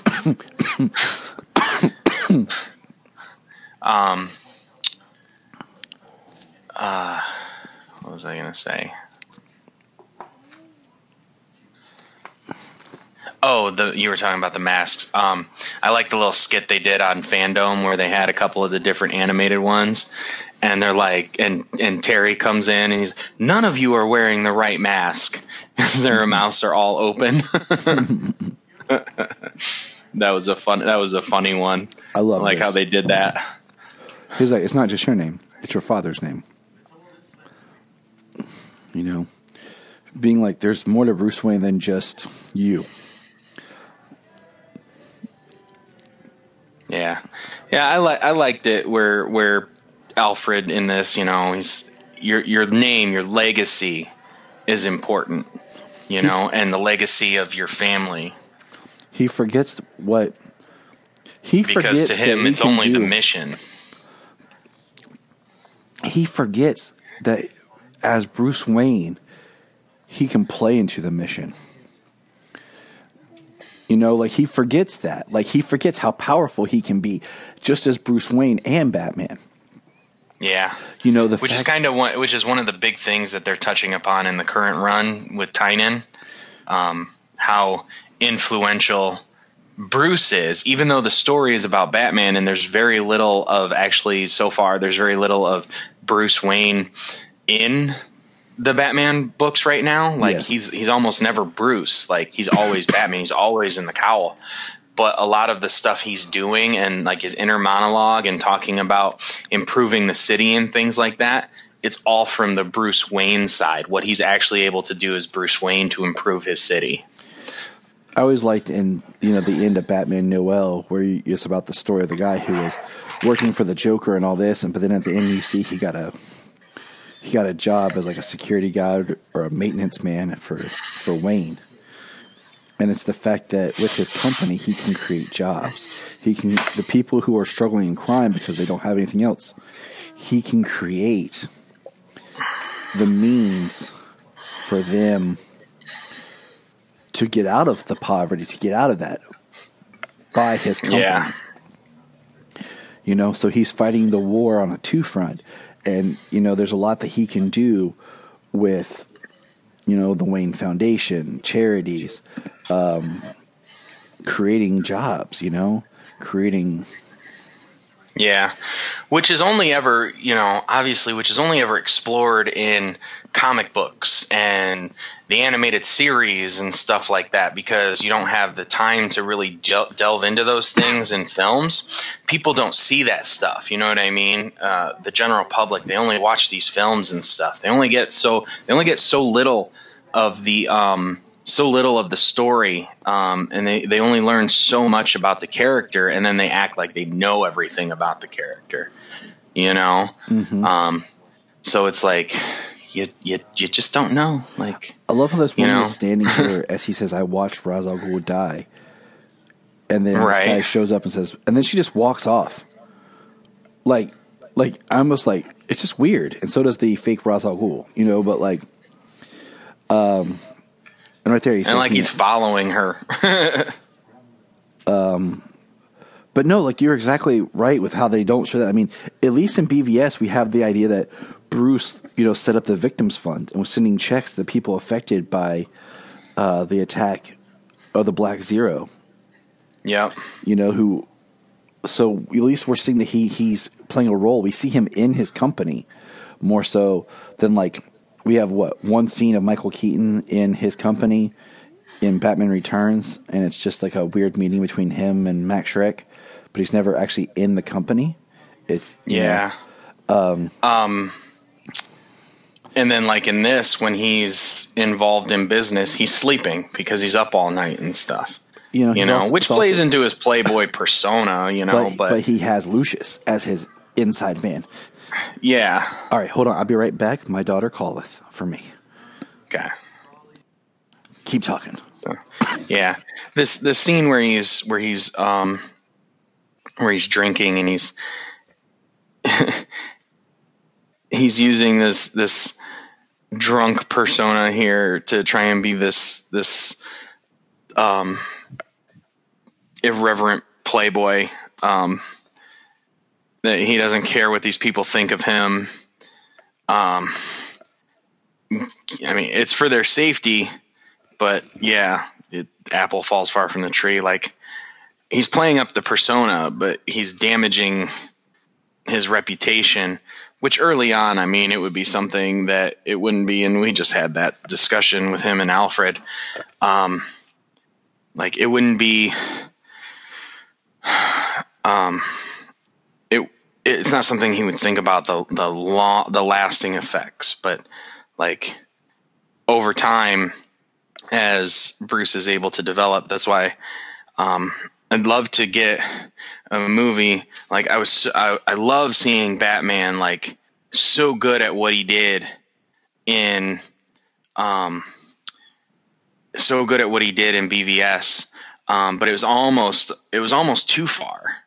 If you got Batman in at the 5 through 8 year mark or something, where he's like in his prime, he's dealt with most of these criminals before, or just a few years in where he's getting the cities cleaned up, but then the supervillains are coming out. Like, he's Batman and he knows what he's doing, and he's in his prime, and he's doing good, and he's really good at what he's doing.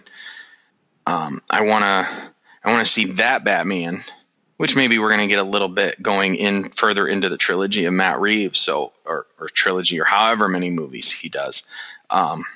I want to see a Batman in that time, 3, 5, 8 years in time, where he's been doing this. He's made mistakes, and he knows how to do the job, and he knows how to do the job effectively, protecting himself, having the Bat family around him, just getting to see a Batman in his prime. We always see the beginning, we always see the origin, and it's been done very well. But I definitely want to see a Batman in his prime, beyond this and before Ben Affleck's. Right. Like, if we got to see Ben Affleck when he's 10 years into the game, as opposed to 20 years into the game, where he's already made his mistakes, and he gets to, he's already made his mistakes, and he knows how to do the job and do it effectively, but still running into these challenges with the villains and stuff. Well, my thing is, I was saying more like 3 to 5, like 3 to 8, somewhere in that period, as opposed to like 10 and beyond, where you get to still see like the introduction of these villains and how it's a new challenge for him. Yes. Like, after he's done taking down some of the corruption and stuff, but then you start getting these villains that are there, and it's a new and it's a different challenge for him, but he's Batman, and the regular street crime is not like that big of a challenge to him, but then it's a step up. But it's beyond the origin story, and it's where he's like in his prime, and he can deal with the regular stuff. And it's when it starts to escalate is when and stab them in the heart. It promotes a challenge. Walk up behind someone and stab them in the heart. Which is funny, because he almost used it as a distraction. Like, yeah, somebody's going to pop up behind you and stab you. And it's like, no, they're going to distract you while I stab you. Okay, this is jacked up because he said, you burned my house and left me for dead. He burned your house, but he took you to a dude to take care of you. You're leaving him burning in the house. That ain't balance. Yeah. No, it's not. Like, and it's obviously he's got a twisted sense of justice, the world, of the reality of justice. Yeah. But no, I completely agree with everything you were saying about like a Batman in his prime, like not wanting the origin. You can say the Affleck is he's been doing it for so long that he's kind of like on the outs. That's kind of the sense that we were getting, is like this is like Batman's final stories. I want to see, and like it kills me. Okay, it is so crazy to me that when you look at it, the Batman character is designed perfectly for television, and Superman is designed perfectly for film. but yet they are always more represented in the other.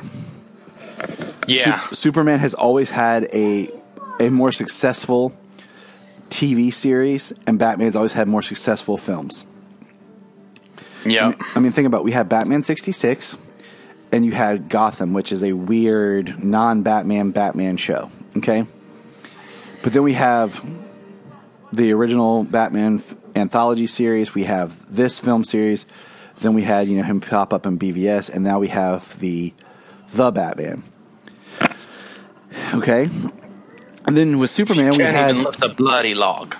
with Superman in film, you had. Sorry, original my 4. accent was terrible. You had Superman Returns, and then the Man of Steel, and then of course we'll say the hybrid films, BVS and Justice League. Okay, but then you have the bad guys are burning his house, buddy, and he's escaping to the Batcave. But then look at you had the George Reeves, The Adventures of Superman. You have and you Lois hope and that Clark, that elevator wasn't on rope. Superboy, Smallville, and now Superman and Lois. That's 5 TV series based on Clark and his character.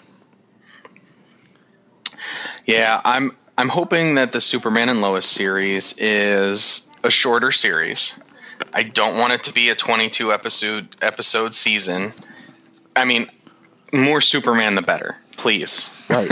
I will definitely take it, but I do not want Superman and Lois to be riddled with the dramatic irony and filler of the CW. I want it to be a 13, 16 episode season where, you get more of the arc of the season. Right.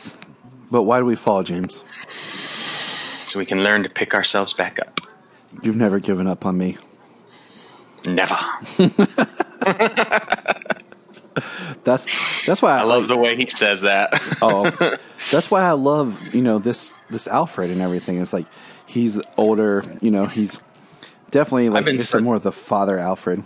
Right. I've been such a fan of Michael Caine though since he freaking played Scrooge in the Muppets Christmas Carol. I think that was my first Michael Caine as well.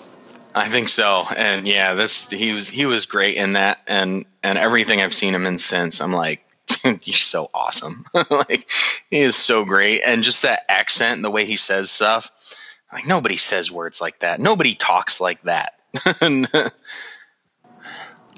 See a great shot of the train car and the Narrows. Everybody getting to the Narrows, like. See now this looks like. This looks like a Gotham that could possibly extend from like a Batman 89, you know what I mean? An industrialized city. But it's still got a Gotham feel to it. I almost wish it was called the next one in Dark Knight Rises, that's gone, flat out. I almost wish this was like old Gotham. Like they called it like as if like this was the original city. Oh, you mean like Gotham the Birds Village. of Prey, New Gotham? Yeah, like Neo Gotham from Batman Beyond. Like the idea that maybe this was like Gotham Village, like this is when the settlement was first made, and then they started building the city out around it. And the idea that this is like the last remnants of what the city used to be, or something. Like the Court of Owls catacombs are below this section of the city. At least began, and then they've expanded. Can we please get some like court reference? Like, I really want to see them represented in live action correctly, because you can't. I wonder if.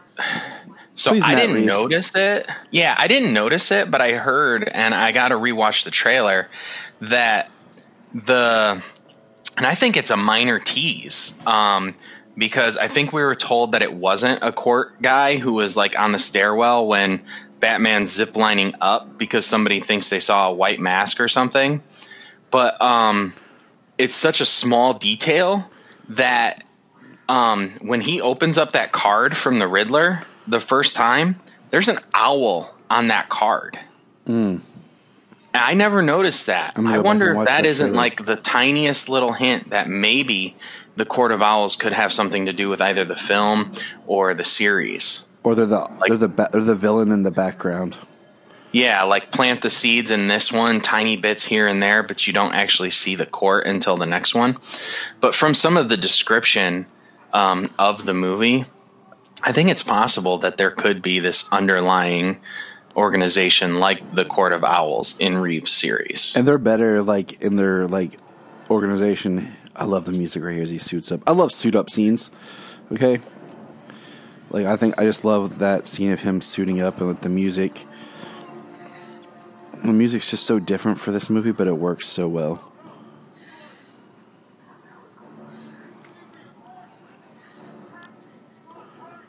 I mean, all city's riot cops are on the island with you. Right. No one's... So, I like how, you know, Zimmer did the score for these films. Scarecrow. I like how when it came to BVS, you know, he's like, I just did Batman, you know, and that's when he brought in Junkie XL and handed it off to him to be able to develop a new score for a new Batman. Exactly. That's what you need to do, Elfman. Yeah, right. I love that. Like, it gives me chills every time. Like, there's no one left to send in, and then you just behind him, the tumbler, you know, goes right into the arrows to help Gordon. Yeah, and that's kind of the thing, you know, especially in this first outing, you know, this first time as Batman during this big event thing, you know, it's like everybody's incapacitated. There's nobody left, and Batman's like, "Here I am." I love that she takes Scarecrow out because it just works. Yeah, she tases him in the face too. I love that the horse. He has the horse, you know, that it's iconic, but it makes sense because it was a police horse. You know, like, right? Yeah. Like I said, like, I love how there's Zaz. I love how there's just enough horror-esqueness with the Scarecrow without going too much in this. Yeah. It works for this, but next time I see a Scarecrow, like, Gotham did Scarecrow really good. Yes. Like he was one of the better parts of the show, or at least one of the better characters, you know. Next year we're gonna explore. I love the way that guy, I can't remember the name now, but I love the way the guy played the Riddler. Like, he was really good, but the one thing I didn't like was like the split personality aspect of the character. That's what killed. I was like, that was a little weird. That kind of killed the character because he was. Smith? Sounds right, yeah.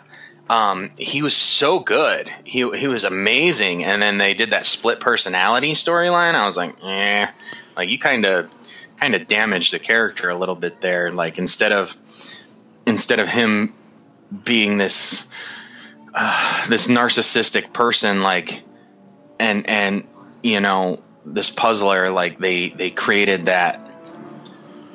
You know what I just thought about? Deal to her right here. That scene is kind of the same, like, if you look at callbacks to when he reveals himself to Gordon. Yeah.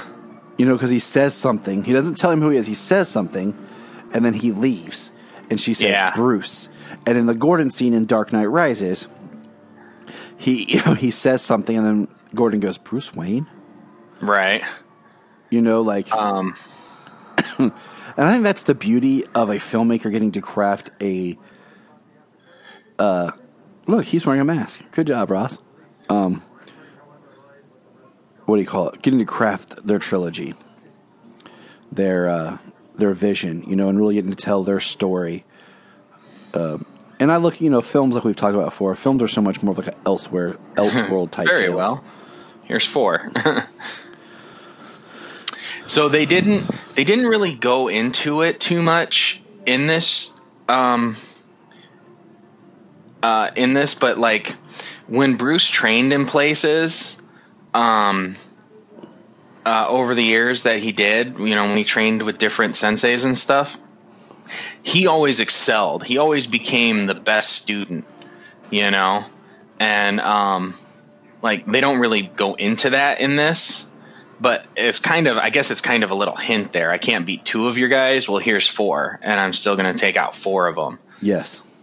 But, I mean, that always caused him trouble over the years, being the outsider at these different dojos and stuff, and being the best, excelling. I kind of wish that in Gotham, the series, that we would have gotten after the first season, or maybe in the middle of the first season, we got the departure of Bruce Wayne and Alfred. And then while the story of Gotham goes on, we get little episodes or scenes or a secondary storyline that's not connected of Bruce on his travels. I always like the idea of, you just say, Bruce undercover with a different identity goes and he trains with this sensei. But it's always under the table kind of thing. I always thought the idea of Bruce joining and training with an acting troupe. So that he could perfect the character of Batman and Bruce Wayne. Learning how to create Michael Chekhov style, the theory of acting to embody the Bruce Wayne that he's going to reemerge as. And the animated series gave us the episode where he trained with Zatara, and learned and worked with Zatara for a while. To learn how to escape bonds and stuff. So, we have this storyline going on congruently with, Gotham. We have Gordon in the city dealing with things. But we have Bruce off on his journey, learning... Bruce. In learning his life, his craft, so that he can reemerge as the Batman. Oh, here comes the Batgirl. So, They just touch on it in this, his time learning about the criminal underground. And the only training he gets is at Nanda Parbat. I mean, they say that you've trained and stuff, but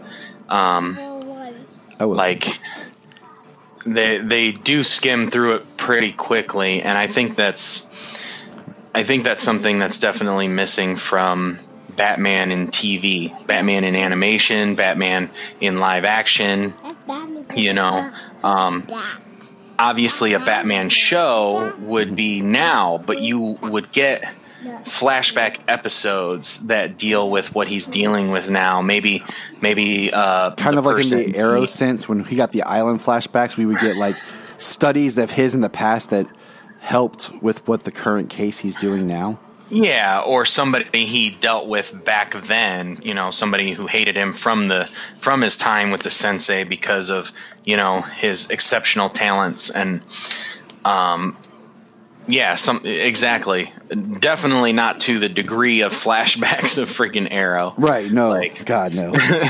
But, once in a while you get either flashbacks or you get a few episode arc and you deal with the current thing, and then the next episode is the flashback episode where you get the entire episode is dealing with that time before, and you get to see more of that training, and then you get a resolution episode, like a 3-parter or something.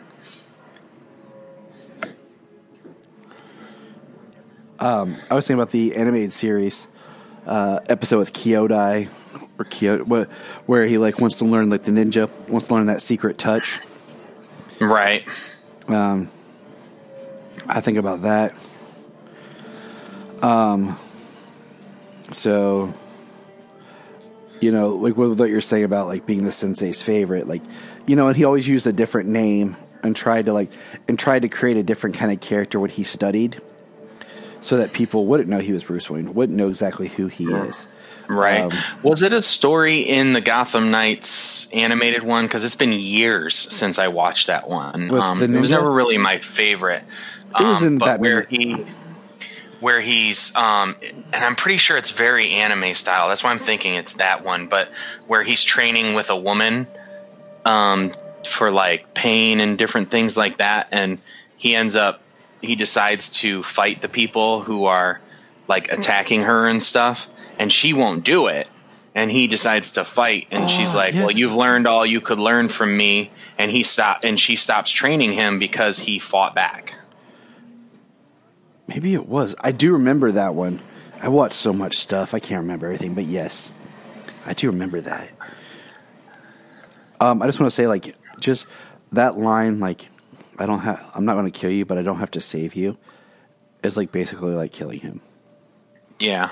Okay. It is one of the things I think is full and wholeheartedly Batman, though. Like Crisis on Two Earths, when there's two things in that one.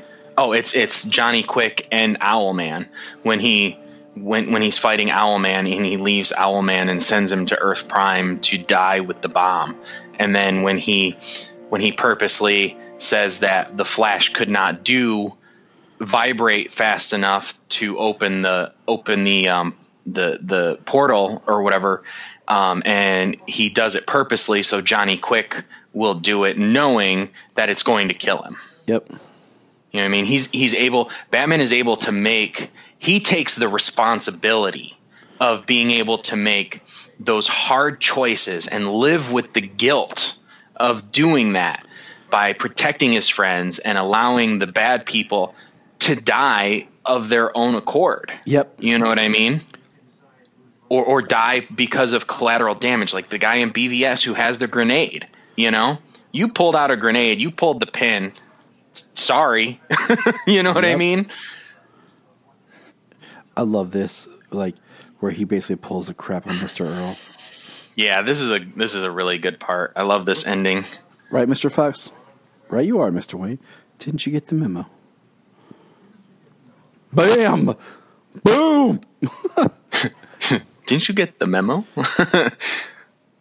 And he's got that look too that just Morgan Freeman could have, like boom, right on you. I got you. Boom, shakalaka.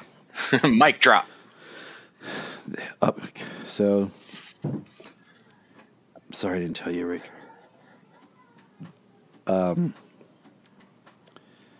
Coming up here in just a minute is one of my favorite shots of this movie, because it definitely shows you that this Wayne Manor is filmed at a different location, nowhere near Gotham City. Well, you're gonna have to point that out so I can. Once I tell you, you'll always think of it like, dang, Tyler was right. Right. But, you know, Bruce, he has his company, you know, back, and it's kind of, and, you know, if any of these films, you're talking about being grounded and fantastical, I think The Dark Knight is the most grounded. The Dark Knight Rises is the most fantastical. And I'll explain that statement one day when we watch that one, because we like to watch things out of order. Yes, we do. No, when we do our commentaries, we do them in order.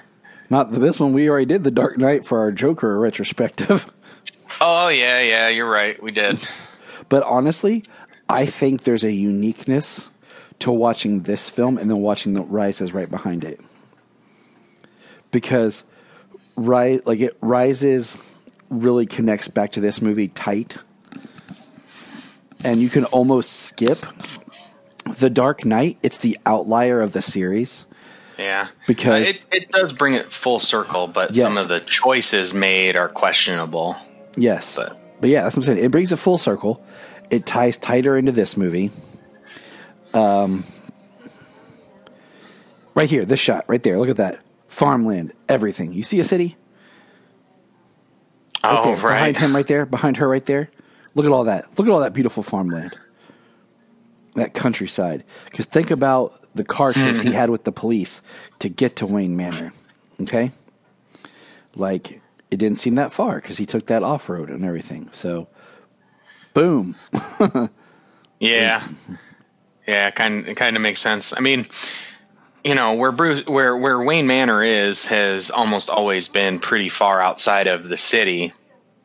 The chase does make it seem like it's closer. That's for sure.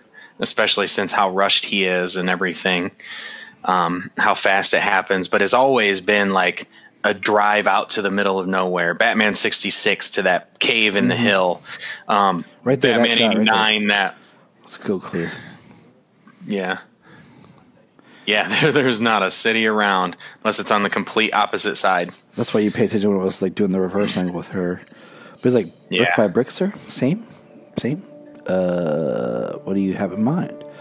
Well, it's like when you look at when you look out across the bay in like Arkham City or the Arkham games, when you look out across the bay and you see Wayne Manor out on a hill in the middle of nowhere, you know what I mean? There's nothing there. I love the idea of like the Wayne Manor looking out, over.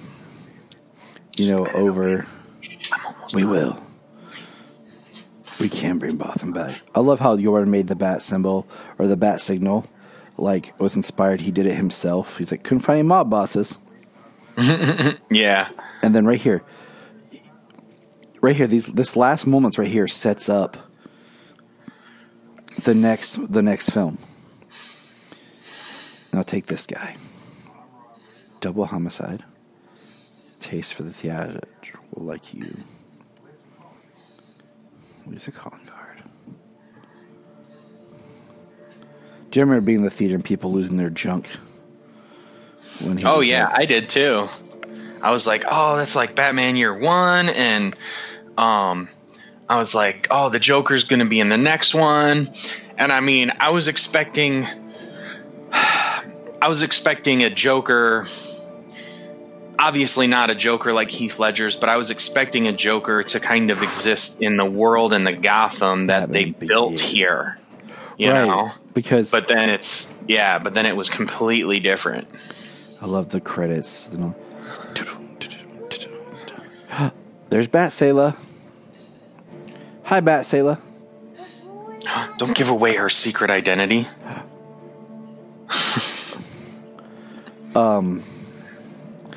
But yeah, that was Batman Begins. Just a great Bat film, a great time on this lovely Batman day. Good way to start. Batman Begins. We begin Batman Day with Batman Begins. Exactly. but exactly with what you're saying is the whole concept of the Joker, like the Joker that we got was not the Joker that I wanted. But it doesn't mean I don't really like it, the Joker we got. Because I wanted a little bit more straight comic book, and it taught me to kind of think a little bit more adaptationally. If that's a word I just made up. About I think it gets the point across. Yeah, of how to approach these characters and these things. So, I really, I appreciate this film a lot. I love this movie. I can't believe it's been 15 years. Right. Yeah, like I couldn't picture Heath Ledger's Joker in an amusement park. No, because he's or in a chemical plant as a hideout, Yeah, it's a completely different take, but it still works. The fact that it's the makeup, compared to it's the makeup and the scars. Mm-hmm. Yeah. And it all works. It all makes sense. And one thing I loved about The Dark Knight after this was just the fact that the movie starts and he's wearing the same costume, and it's him finishing the work from this movie. Right. He's going after Scarecrow. He's been out doing his thing. Yeah. So I appreciate that. Right. So I know I didn't speak a whole lot on it. I mean, I love that Scarecrow is in this movie, and I love that he keeps coming back. And his concoction was the driving force for the plot and everything, and how it all connected and stuff. And I think he was used really good. I can't wait to see a very horror-esque Scarecrow. In the future sometime. And next year, to prepare for like the Batman, I think we're gonna like I'm doing some searching now. We're gonna do like a Gotham look back and kind of like watch a couple selected episodes of different characters to just discuss like, Gotham, the series, Gotham, the characters, and what we want to see moving forward. So, yeah, we're getting Scarecrow in Titans. I know. Doing Jonathan Crane and Titans. That's going to be awesome. Because, I mean, I liked the Scarecrow in Gotham. Was cool. And I'm really hoping that the Scarecrow we get in Titans, like, if anybody right now can do a straight-on, more horror... Oh, absolutely. It's Titans. It would be Titans. Do it more like Arkham... Arkham Knight or something. Yes. I hear that he's going to be like in prison, and they're going to be like using him. So it's like Hannibal Jonathan Lecter Crane style. is Hannibal Lecter from That's Silence cool. of the Lambs. You know what I mean? That's cool. So that's going to be really cool. But I hope that He escapes. exactly he's a Batman villain. What do? They always escape. Like, I hope he escapes and we get a very nice horror element at some point. You know what I mean? Mm-hmm. You could scare the crap out of the Titans with Jonathan Crane, with Scarecrow. You know what I mean? Mm-hmm. Get all the Titans to like start living out their worst fears and stuff. I mean, that's right up the Titans' alley, you know? Yep. After dealing with Deathstroke and after supposedly overcoming what they've went through. So we will see. So yeah, hopefully, I'm looking forward to that. I'm hoping they pick up. I'm hoping they accelerate a little bit. They've got the team now at the end of season 2. They've got HBO money. It's coming to HBO. It's not a DC original, you know? Yeah, I'm hoping the production's amped up. Yeah, I hope the production is amped up. You know, the budget is a little bit higher, and they can really push that a little bit. You know, when the budget is down, when you don't have the money, obviously it's more character driven and stuff. And they did fantastic. They did amazing at that. But sometimes you could tell, like, maybe the budget isn't there for them to do this bigger hero stuff. More than what they did. And now hopefully, they're getting HBO Max, and we're getting season 3, and hopefully they get to do a little bit more of something, Maybe Gar will change into something other than a tiger. Yeah, and a snake. Yeah. Well, he only did that once. Right. Other than that, he's always just been a tiger. And we could talk more about that. But all right, let's wrap this up. This is a 2-hour plus podcast of Batman. And there's no scenes at the end of this. We don't have to talk through the credits. We could have by the time we got done talking. For sure. But happy Batman Day. Enjoy. I'm going to read my story and do my things and just, enjoy. Maybe hit a comic shop. I don't know, because the only one worth going to is like 40 minutes away. And so. Well, that would be nice. I don't think I'll be going to any comic shop today. I think it's all going to be here at home with what I've got. That's kind of why I just bought the Batman digital 66, so I've got some extra things to check out. Never watched it like straight from beginning. Yeah, straight. Same. So happy Batman Day, everybody, and go check out our our Happy Batman Day social media. Look up in the sky. Look up in the sky. Look in the sky.